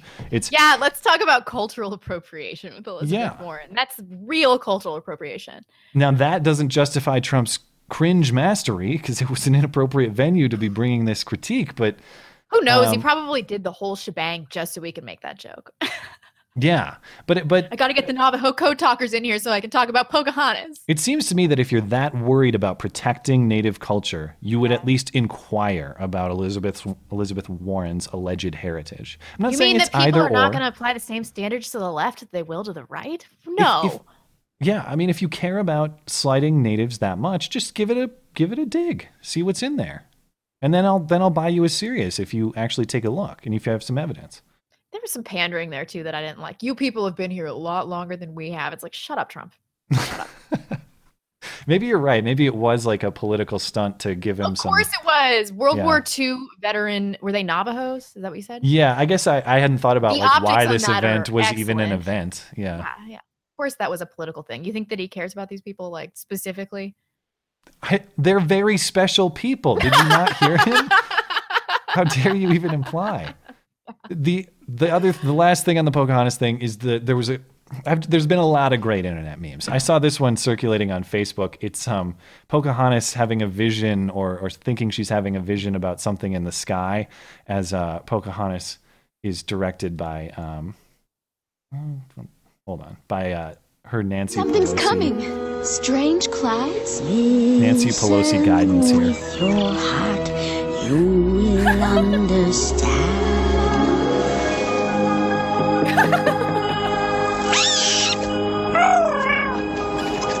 What do you see? Clouds. To create Strange the best clouds. memes the world has ever seen. So I don't know. I don't even know who made that, but applause for whoever made that one too. So much fodder. I do appreciate the left for giving us all of this meme culture. Yeah. So easy. That's what's fun about Trump's extra cringe moments is that they inevitably yield some quality comedy outcomes. So, yeah. Sometimes it's a fair trade, even though it's so racist and such a racial slur. And I'm okay, whatever. To be clear, I don't really care that he threw Elizabeth Warren under the bus. It just was a stupid time to do this. It looked bad. And it's even from a comedy perspective, can any Trump people honestly tell me that joke was effective for you? Like, I think Pocahontas jokes are funny. I do, about Elizabeth Warren. I think they're funny, but that just didn't land. Like that one was just not. Oof. I know. Yeah, I mean, can you imagine being a stand-up comic? Probably 20% of your jokes would bomb. We should give Trump like a little bit of leeway, maybe. Yeah, You're leader of the free world. You don't have to be super funny too. Everyone's doing or at least I've listened to a lot of people doing their Trump grades. Like, how would you grade him on year one on X, Y, and Z areas? But jokes landed, I've not heard anyone evaluate him on. So maybe we have a niche there we could exploit. Yeah. Okay, then we got the Flynn plea and the ABC fake news, and then we'll be really quick with hoax hate. So do you want to take a break now, or should we postpone? Let me see what we're looking at here. Oh shoot, we probably should take some. I gotta scroll all the way down. Yeah, let's do like 10 or so right now. Mike Beaton, no note, thank you very much. John said, unfortunately, the jurors were not allowed to know his legal status. Had they known, I know it would have been different. So they actually found people who stayed out of the news and stuff to not have any idea about that? It's supposed to be that way, but I don't know how they can do this with juries anymore in this that's amazing technological to era. me. It used Yeah. to be, easy to do this, Yeah. to make sure that people aren't consuming any of this outside news and it coloring their opinion. But now, I mean, it's everywhere. It's everywhere. Friend of the show, Stan, said, I'm sure if the racial makeup was reversed and it was a white suspect who killed a Mexican woman, there would be guilty verdicts or riots right now. Yep, that's definitely true, Stan. So what you're saying is we should go burn down businesses in San Francisco and demand justice. Yeah, really. Yeah. And make up, I don't know. No, I'll leave the joke there. Sorry.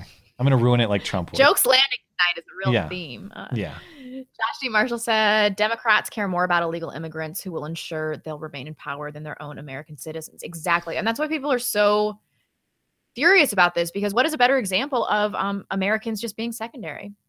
It's Like, what about it's a Katie serious Smith? charge, but I can't say it's a crazy one given how this is played out politically. I can't. Yeah.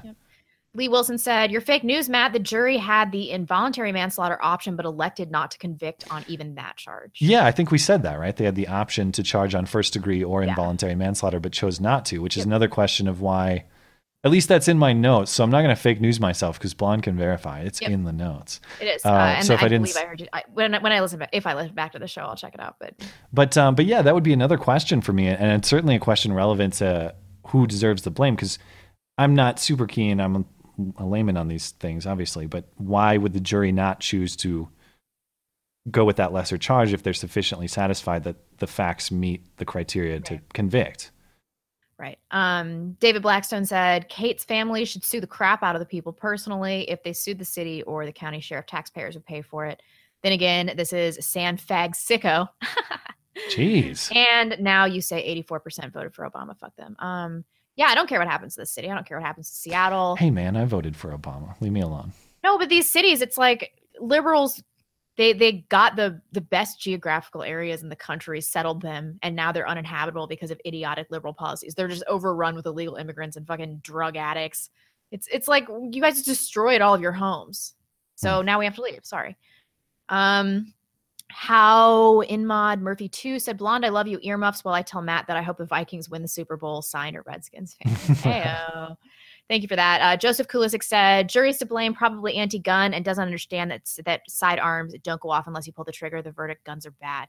Yeah, accidental discharge. I don't know anybody that's done that when they weren't cleaning their gun. I heard he said that he stepped on it and it fired. Was that the claim? I don't know that I read that. What I read was that he picked it up and it just went off. That's what I read. Okay. Well, that would still be sufficient. I mean, as a layman, that seems sufficiently negligent and putting human life in danger to bring a charge to convict on, negligent terms at least. It's so outrageous. Skittles McStabby Pants said, every elected official complicit in sanctuary cities should be arrested and charged with 1 count of aiding and abetting each illegal in the city. Yeah, I wish. Oh my God. That'd be so amazing. Thank you for that. Gregory Hurst, when the governor of Arkansas refused to enforce federal desegregation laws in the 50s, you know what Eisenhower did? He sent the military to encourage them. If San Francisco can't enforce the laws, Trump can.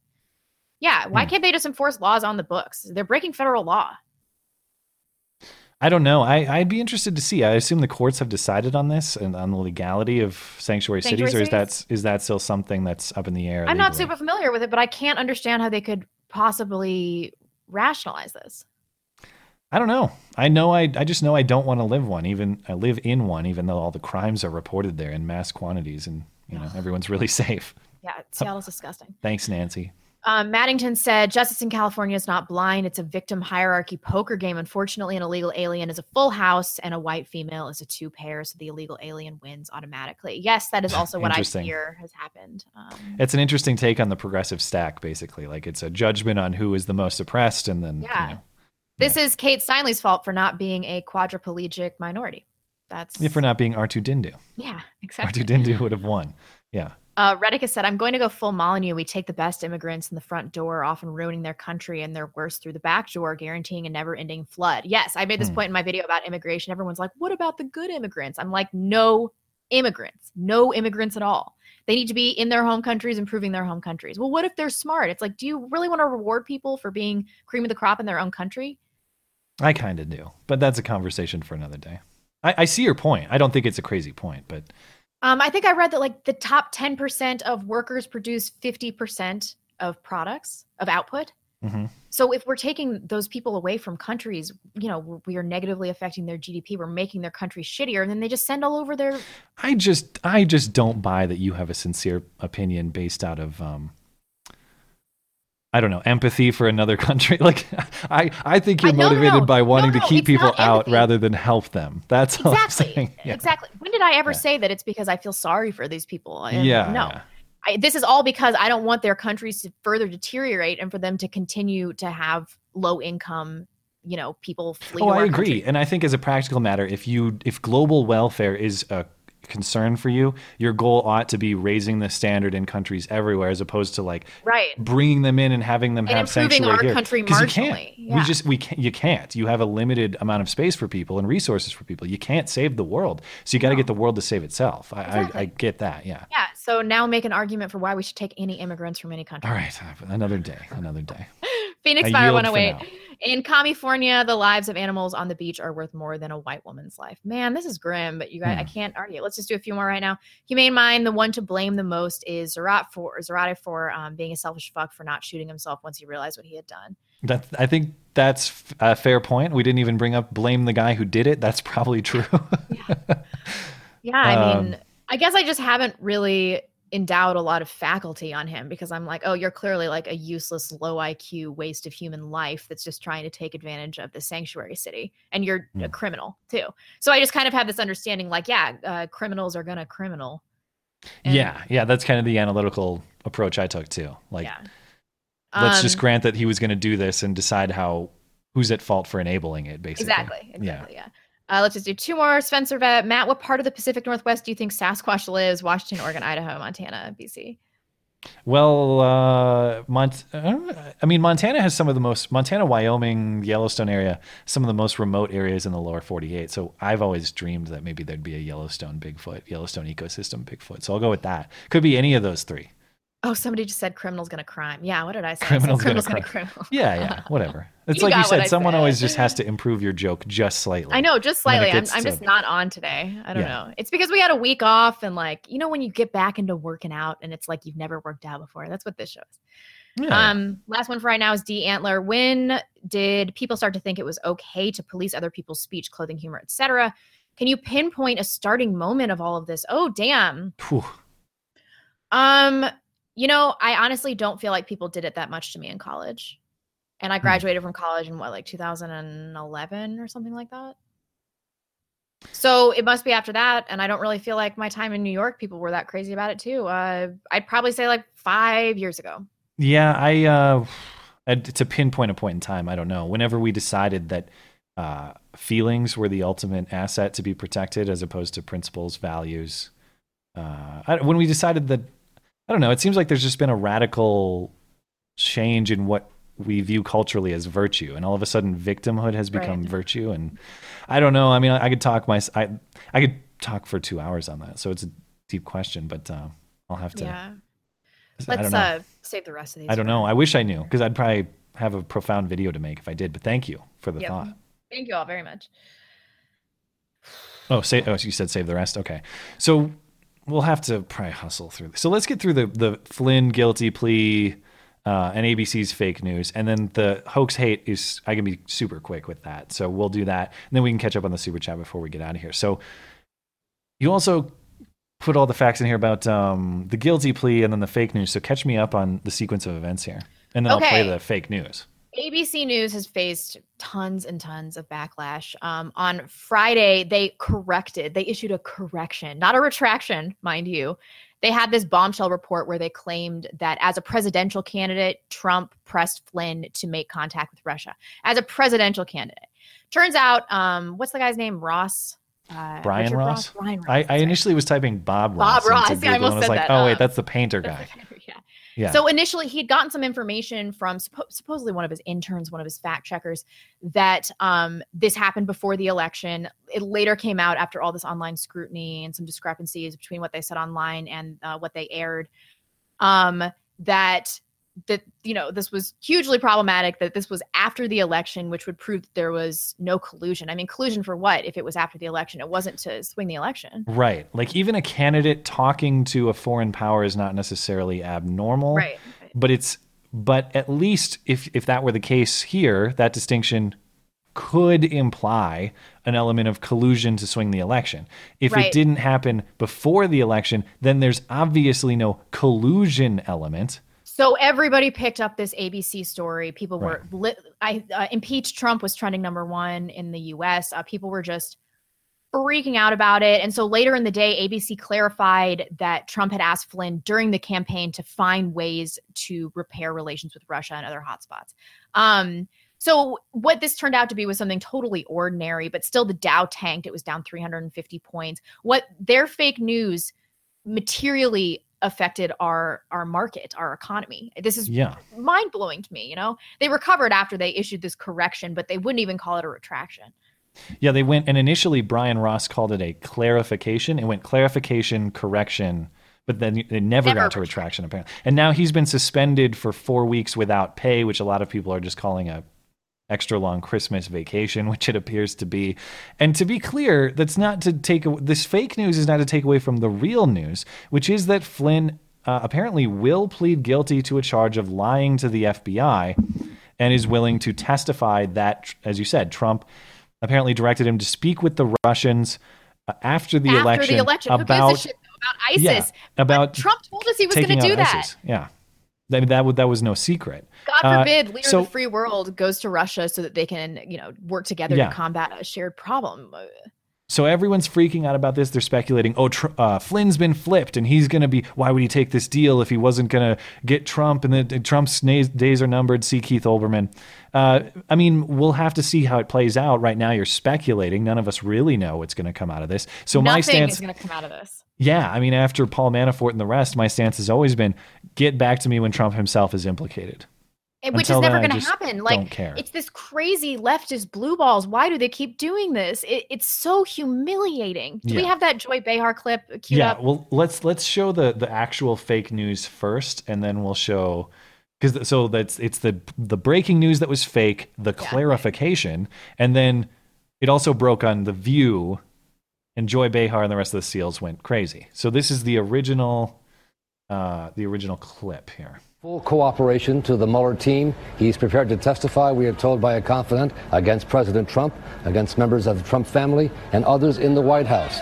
He is prepared to testify that President Trump, as a candidate, Donald Trump, directed him to make contact with the Russians, which contradicts all that Donald Trump has said at this point. As well, we're told that Flynn made the decision to cooperate only in the last 24 hours, that he is distraught about the decision but feels he's doing the right thing for his country, that he was facing huge legal bills of more than $1 million, and that he said that finally he had to go ahead and do this for that reason. He expects to put his house on the market. He is facing serious financial problems. And David, a clarification tonight on something one of Flynn's confidants told us and we reported earlier today. He said the president had asked Flynn to contact Russia during the campaign. He's now clarifying that, saying, according to Flynn, candidate Trump asked him during the campaign to find ways to repair relations with Russia and other hotspots. And then after the election, the president-elect asked him and told him to contact Russia on issues, including working together to fight ISIS, David. Before and after. So in other words, not Nothing. particularly controversial. Yeah. Unless there's additional information to share. Just a correction, that bombshell that we issued is actually a big load of nothing. Yeah. This blows my mind, and everybody just ran with it from a single source. Everybody knows that when you hear something like this, you confirm with multiple sources. ABC was the only they were the only people that came out with this bombshell report, and then it was just circulated a bunch. Yeah. Well, it was a big fat fish thrown out to the SEALs over at The View, and they were happy to devour it. So this is breaking news. Breaking news. God. Oh, breaking news. ABC News' Brian Ross is reporting Michael Flynn promised full cooperation to the Mueller team and is prepared to testify that as a candidate, Donald Trump directed him to make contact with the Russians. They all go crazy. It's Christmas morning.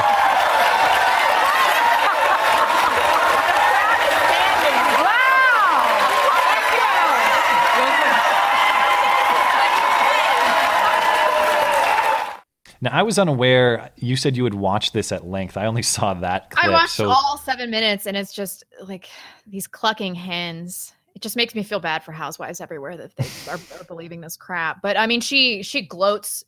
She talks about how this is the antithesis to election day and how she's so proud to be able to experience this joy at the same time with all these Democrats. And then Meghan McCain, defends him, and she's like, "We don't know anything about this, but I'll let you guys have your moment. You earn this. You earn this." Well, Meghan McCain is heart. the smart one on this. Jesus. So,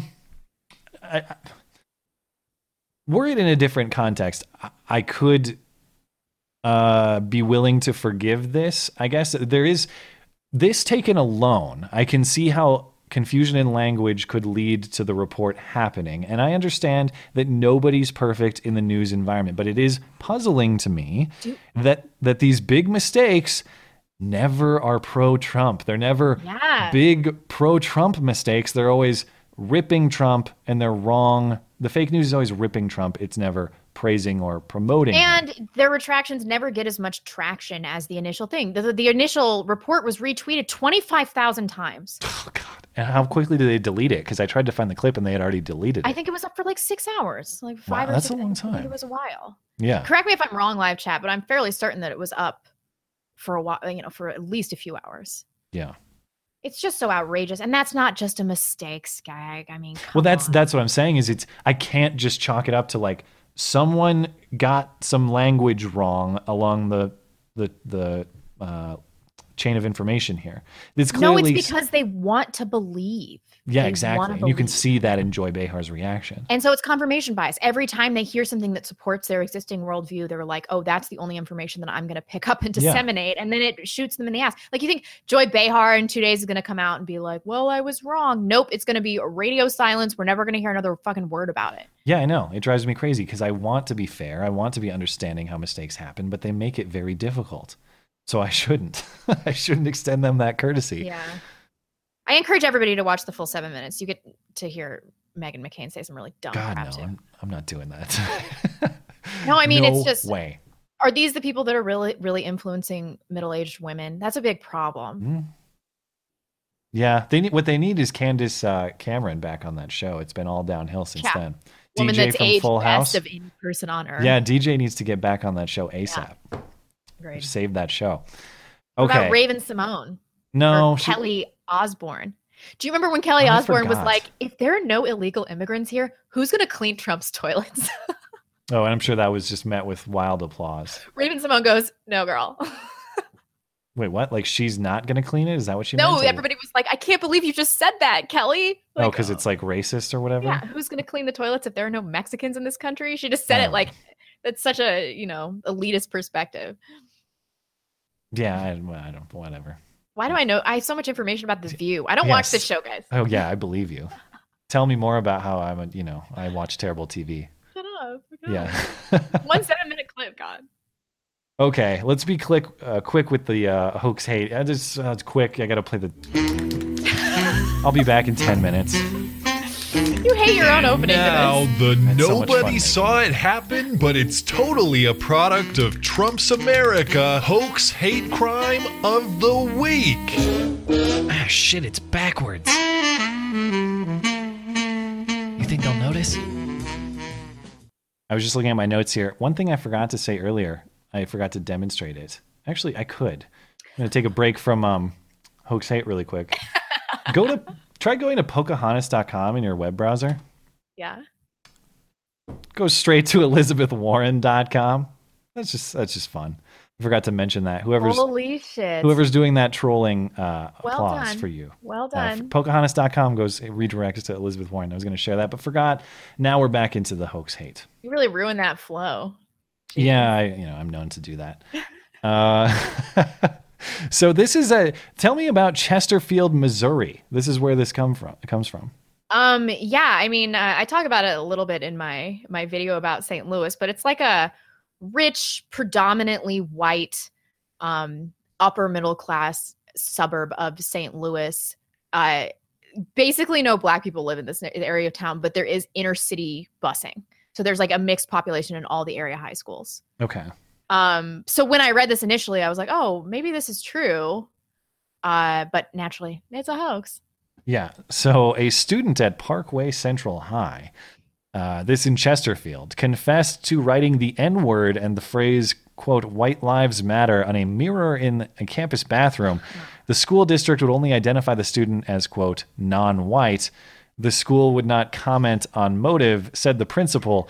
Action and speech which degrade an individual's human dignity have no place in school. They have no place at Central High. As we move forward, our efforts will be focused on repairing the harm we have experienced while deepening our sense of community, understanding, respect, and love will continue to be our guideposts. So this was a black person that did this because I don't think it was an Indian dude. I mean, they just say non-white, but yeah. I mean, he also did, we know he used the N-word. So it was at least trying to frame white anti-black racism. Because Parkway Central does it. There are a lot of Indian and Asian students, but I just don't see that being the culprit. They always respond to these hoax hates with the same way they would respond to if it was authentic hate, which is to say, the word has no place here. Yes, but, and I know they wouldn't comment on the motive, and I am inferring it, but come on, we know what's going on here. When are you going to comment on there's that injustice to the extent the school views it as an injustice in their judgment, that's fine. There's an additional injustice here, which is framing people for things they didn't do and crying wolf about a threat that is apparently not sufficient enough to materialize on its own. And then never circling back to correct your initial instinct, which was misguided about the event. It's like, so what happens is this some black person can just frame white people, act like they're all racist, and the outcome is that everybody still thinks that all these Chesterfield white people are racist. Exactly. I wish the school would say something like, we treat accusations of racism or racist incidents very seriously. But we wish our black students would stop perpetuating this culture of victimization in our school. But accordingly, we treat false claims and framing of racism as seriously. And additionally, that will not be tolerated. Someone's got to have the balls to do that eventually here, but I don't think they will. Yeah, really. Second case is out of New Jersey. Let's find that here. Well, where'd it go? What the hell? Oh, I had a Daryl moment there. What the hell? But all of your white chick porn popped up on your computer? All of my porn popped up on the screen. What the hell? What is this? Yeah. That was the happiest day. God, that was one of my favorite bits was doing all the jokes, writing down all the sequence of jokes. I slept like a baby that night. I still remember. I was like, there's justice in the world. So vandalism of 5 black churches in New Jersey, bias ruled out. So over Thanksgiving weekend, 5 New Jersey churches were vandalized, broken exterior signs, stained glass, shattered, etc. Authorities launched a bias investigation. Surveillance footage shows a 45-year-old Zuri C. Towns, who was an attendee of one of the churches, had done it. Zuri C. Towns is not a white person attacking a black church. As a result of the investigation, no evidence was obtained that would indicate this was a bias incident, which legally requires purpose to intimidate a person or group based on their protected class. But we're still going to prosecute it because what really matters here is the culture, racism and white people. Well, what's interesting about this case is I don't see any evidence that the perp actually tried to frame white people. He didn't leave a message like, I hate you N-words, or white people are cool, or whatever else they usually say. Why else would you do it, though? Well, he just destroyed property, but he didn't. I mean, the framing is implied at least by the governor-elect, and I think the governor-elect at least deserves the fake news. So you don't think the perpetrator even had this kind of perceived racial motive in mind? I don't know. It's just there's no clear evidence of it that I can see. He didn't leave that classic message of like, you're getting the rope, guys, or whatever. He didn't do that, at least that I've seen. But the governor-elect tweeted that he said, vandalism at African-American churches are cowardly. Something like that. Wasn't the full quote, but he's tweeting this out. He implied basically that this was racially motivated, that having black attendance there was relevant to the case, and it isn't as far as the facts are concerned. The governor-elect has not addressed the issue since the suspect was announced. So is this classically hoax hate? Kinda. It sort of fits the mold. It's just when stuff like this happens, don't let your elected officials immediately assign a racial motivation to it where no such evidence exists. Yeah. And let them get away with it either. To the point on not returning to correct stories when they react to them immediately, like Joy Behar. You think that guy's going to come back and be like, oh, sorry, it's actually a black guy who attacked a black church. My bad. Still don't like church attacks, but I'll be careful in applying racial motive or racial relevance to it in the future. By the way, I'm going to humble brag here for a second. Both you and I, when we find out that something has changed in a video that we've done, like I always go back and put the link in the description with the updated information. Yeah. Well, I did that on the Dumfries Church with that weird, crazy eyes white supremacist guy who gave them that that day of the rope is coming N-word. Like apparently there's a white guy being charged with that. So I didn't. I mean, that guy has crazy eyes, and didn't he do a bunch of crazy shit this week? Yeah, he also got like some kind of hit and run charge in a car. He had some car accident or something. Point is, I put the link to the story atop that video. Now, I don't feel like I have to do a video correction every time. And by the way, in the video itself, I said, if the ghost of Hitler is found to have done this, then I'll acknowledge that's the case. I never made claims of fact that were not proven. Yeah. So I don't think that that's out of line either. But No, yeah, but the point is that, you know, in this industry, in journalism in general, nobody can have this work history where things come through that doesn't change things that they said before. I mean, none of us are immune, and you always just have to go back and correct. You have to let your audience know, and they appreciate that. But I don't see this with anybody. Like, you remember when Michael Moore was talking about how Venezuela proves that socialism is a tremendous success? It's like, am I going to hear that fat motherfucker circle back and be like, whoa, by the way? It's like, what about all the people you influenced the first time around? Doesn't that matter to you? But I don't know why they don't. I mean, I don't know about you, but when I see someone I have a lot of disagreement with, see new facts come before them and then say, you know, look, there's new information here that's really caused me to question some things I thought before. Isn't that awesome? Don't you love someone reconsidering their perspective in light of new information? Even if I don't agree with everything they said in the first place or everything they're saying in light of the new information, it's awesome to see the thinking beyond the ideological And then I restriction. trust that person more because I know that they're not dogmatic. So they aren't just arbitrarily applying these principles, you know, across the board to all these different issues. I know that they're taking individual issues and contextualizing them and establishing nuance. And that makes me reassured because I'm like, I can trust this person's intellect. Stefan Molyneux is a great example. He's been all over the political spectrum, and lately he's come out against civic nationalism. And I appreciate when people have political evolutions. It shows that they're thinkers. All right, let's hop into the super chat and close it out. Wow, is it already been more than 2 hours? I know, man. Oh, but I'm happy to be back at it. It's fun. A lot of good stories tonight. The last person was D. Antler, I believe. Albertus Magnus 44. Matt, Star Wars is not science fiction. It is fantasy. There is no more science in Star Wars than there is in Tinkerbell and Pixie Dust. I like Star Wars, but let's keep perspective. But what about Star Trek: The Next Generation, which is definitely in the sci-fi genre? Yeah, I don't care what genre it is, but if you're making the point that it needs to be a distinct genre from Babylon 5 and from Star Trek, and thus not to be compared, I just look which one is like cooler. Star Wars is cooler. That's all I'm saying. Cooler. I like it more. Yeah. Jason Boyette said no cop outs this time. Fuck, Marry, Kill, or no cop outs this time. No, fuck, Marry, Kill, Trigglypuff, AIDS, Skrillex, or Chubby. Oh, God, Chubby Cobra. Well, I'm not gonna fuck a guy. I mean, come on. I know, like we have to have different sets of standards about this. I'm not gonna marry a guy, so I have to kill AIDS, Skrillex. And what am I supposed to do about this? I guess, yeah. I can't even answer that. Once again, I'll kill all of them. You know, Fuck, Marry, Kill is Matt Lauer's bit. I'm sorry to cop out, kinda. But did you know that was part of the allegations against him, that he would play Fuck, Marry, Kill around the office all the time? And he would try to extract from... These are the allegations. I want to be fair to Matt. These are the allegations. They would try to extract from his coworkers. This is some really light sexual harassment, I gotta say. Well, yeah, but he would try to get them to admit through the game who they had interest in sleeping with or who they had slept with in the office, basically. That was kind of what he was trying to get at. Assess his own chances, maybe. Maybe that's what he was trying to do. That's a pretty good strategy. Good going, Matt Lauer. Redicus said, can Oberman claim good numbers due to cringe watchers? Plus, that is the most delusional video he's put out yet. Send that fucker to the asylum. Yeah, what were the upvotes like? They're actually pretty good. I mean, there's a lot of downs too, but it's better than you'd expect. It's probably in the 80 to 90% up with...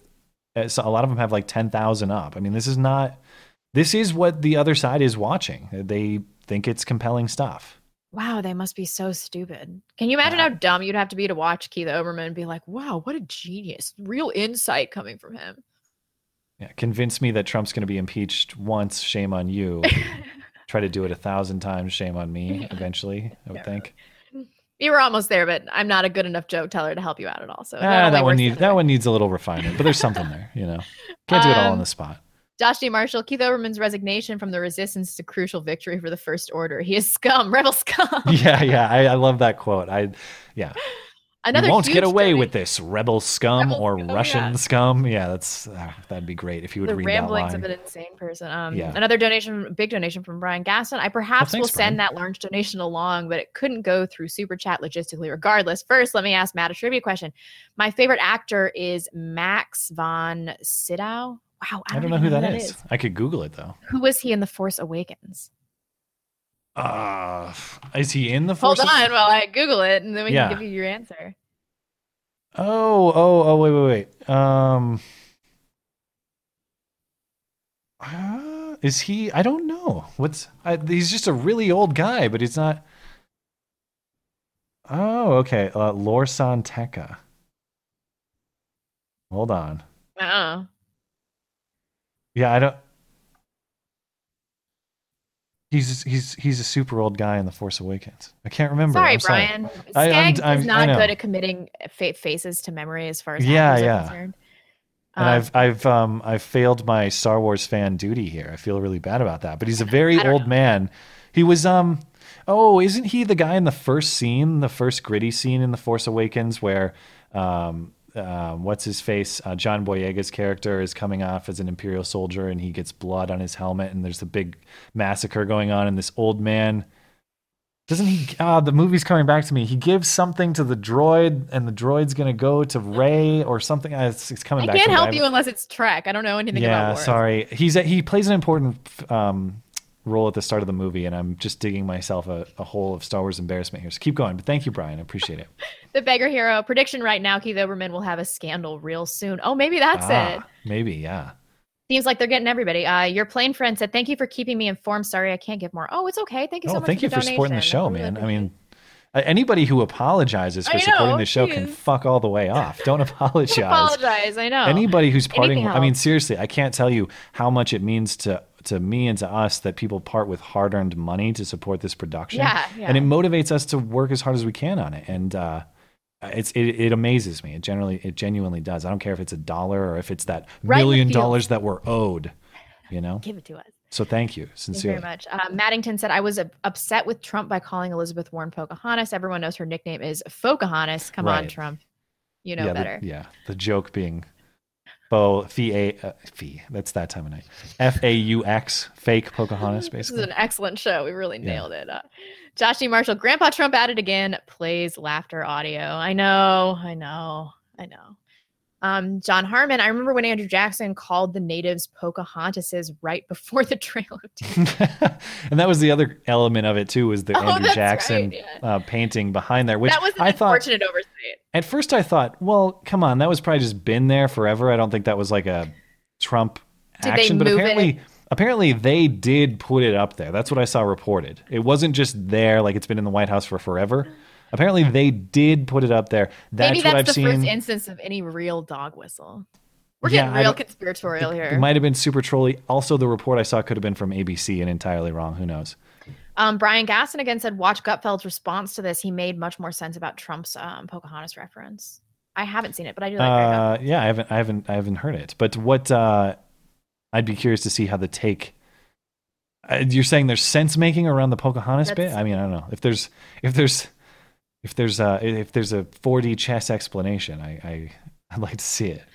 Jonathan Edwards, a big donation. Thank you very much. You guys rock. Your show is smart, funny, and cuts through the bullshit. It's my favorite part of Sunday. Oh, well, that is high praise. That is high praise. Yeah. God, we're gonna get big heads. Probably no, not. that bullshit's not. We disparage each other way too much for us. Yeah, we're too self-deprecating to a fault. Thank you so much. Those are all things really that we seriously aim for. So thank you for that. El Chongo said, a little late to the party. Here's your $5, Matt, you sexy little man. Oh, well, thank you. I'm not.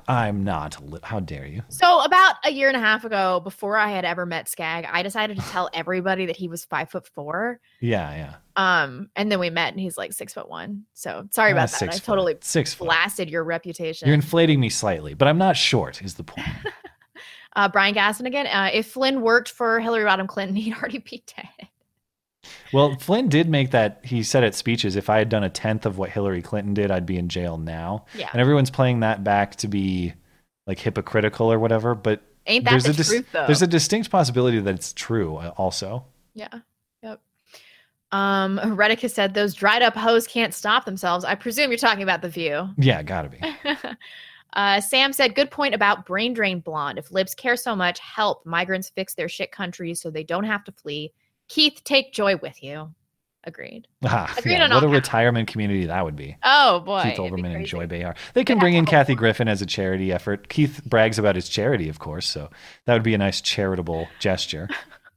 Anon said, new video of Michael Malice on Steph's channel. I really want you guys to look into him and get him on your show. Very funny, smart, interesting guy. Is that the video on North Korea that Steph put out today? I don't know. I don't even know the name, so I'd have to see this person. Neither do I. Okay, I think it might be that video about North Korea, but I'm going to watch that after the show. So, Dead Bear said, hey, Blonde, did you ever venture over to Alton to eat at Fast Eddie's when you were at Mizzou? No, I didn't, but everybody talked about it. I never did that. Alton's in Illinois. It's actually not close to Columbia. So, but thank you for that, Dead Bear. And then last one is D Antler. Is quinoa the new milk, or is it racist and transphobic? Yeah. Thanks much for another great show. So that was a reference to Lindsay Shepherd on Reuben, or was that I assume. For people that haven't watched it, I love Lindsay Shepherd. I cannot get enough of her lately. I've watched all of her interviews, but her interview with Dave is particularly telling because she just gets in there and you can tell that she's kind of defeated and that she's just chugging red pills, just left, right, and sideways. So they were talking about quinoa and she's like, I love quinoa. And Dave was like, so do I. And she goes, well, we must be Nazis then. Yeah, she gets it. And there was a point at the end, she describes herself as a feminist in there. So there's some areas where it's like, talk to you in 6 months and you're going to change your mind on some things. She's like, there's one point where so welcoming. I'm like, there's one point, was it a black professor or there's some black critic of hers that has basically been critical of her on the basis of her race. And you can tell Lindsay is in such pain to say, I think she's racist against white people. I think she's racist against me. I don't know how to person. say this, but I think she's a racist. It's like, I just want to just hug her and not in a patronizing way. You know, the red pilling process is painful. And then she talks about how she's like sitting across from all these shitbag colleagues and students that are just dogging on her all day on Twitter, but have never said anything to her in person about it. It's like, that's classic poor too. Thing. I don't know. She's adorable. She's great. She's exactly what we need. So speaking of watching a person's perspective evolve in real time, that's a good interview where you can see where she came from, where she is now, and you, I think, quite clearly can see where she's going to go. Yeah, I mean, and you can also see that people break along lines as far as free speech is concerned. And that is a wedge issue for leftists that truly appreciate free speech, but have always self-identified as center left. Yeah. Now they're just getting pushed to the right because Lindsay Shepherd, what is she supposed to do? She's socially isolated from her community, from her town. I bet she's not going to finish her graduate program at the school. She's on the exact same intellectual trajectory I feel like I've been on. Exactly. The difference for her, and that's why I'm so sympathetic with her, in addition to having major sympathy and profound agreement with her principles. And she's really hot.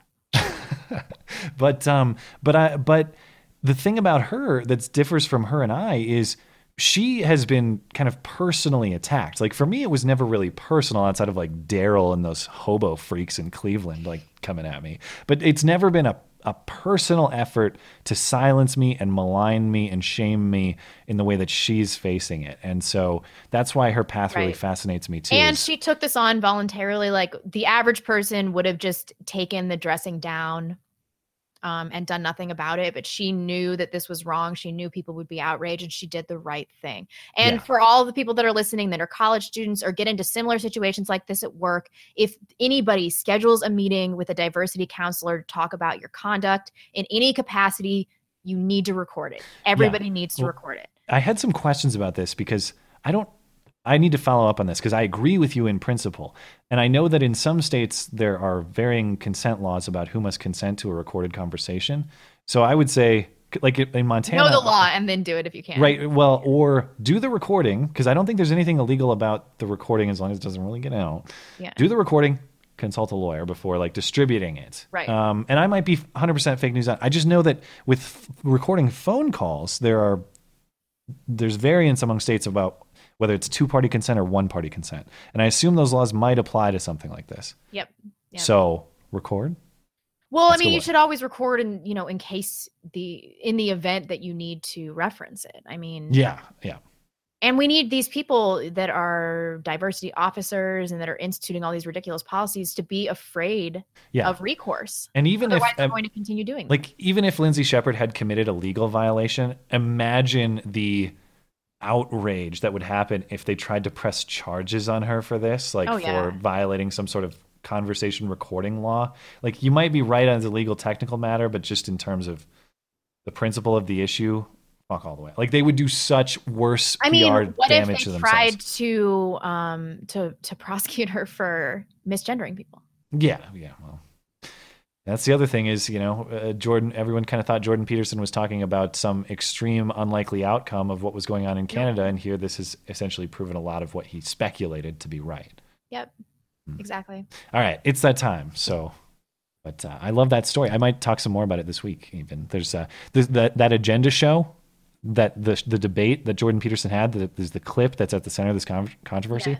They had a follow-up show to discuss the Laurier incident, and apparently it's hilariously, delusionally left-wing, much like the original guy. It's not correct that that there is biological sex. I would know because I'm a doctor of human science or something stupid. Like, what did he say? If you think there is, try to assign the correct one to me. You can't do it. That guy. Pussy. There it is. Yeah. Okay, let's get the hell out of here before we get ourselves in more trouble. So thank you to our super chatters for being generous, supporting the show. Really appreciate you guys keeping us afloat when nobody, YouTube, Twitter, they all want to get rid of us eventually. So thank you guys. And of course, thank you to our live chatters as well, helping us navigate the factual arena to keep on course because we're just two people. We can't do it all. And sometimes we need some help so we don't end up like Brian Ross on ABC. If you're listening later on YouTube or on an audio platform, thank you kindly as well for supporting the show. And if you want to listen to more, or if you want to listen on the go, you can find us on audio platforms as well. Check those out: iTunes, Google Play, SoundCloud, Stitcher, all linked conveniently in the description for you. You can always email us. That's beautyandthebeta@gmail.com. We will be back next Sunday, because if it's Sunday, sorry, Chuck Todd, it is not Meet the Press. It is Beauty and the Beta. We'll see you then. Bye, guys.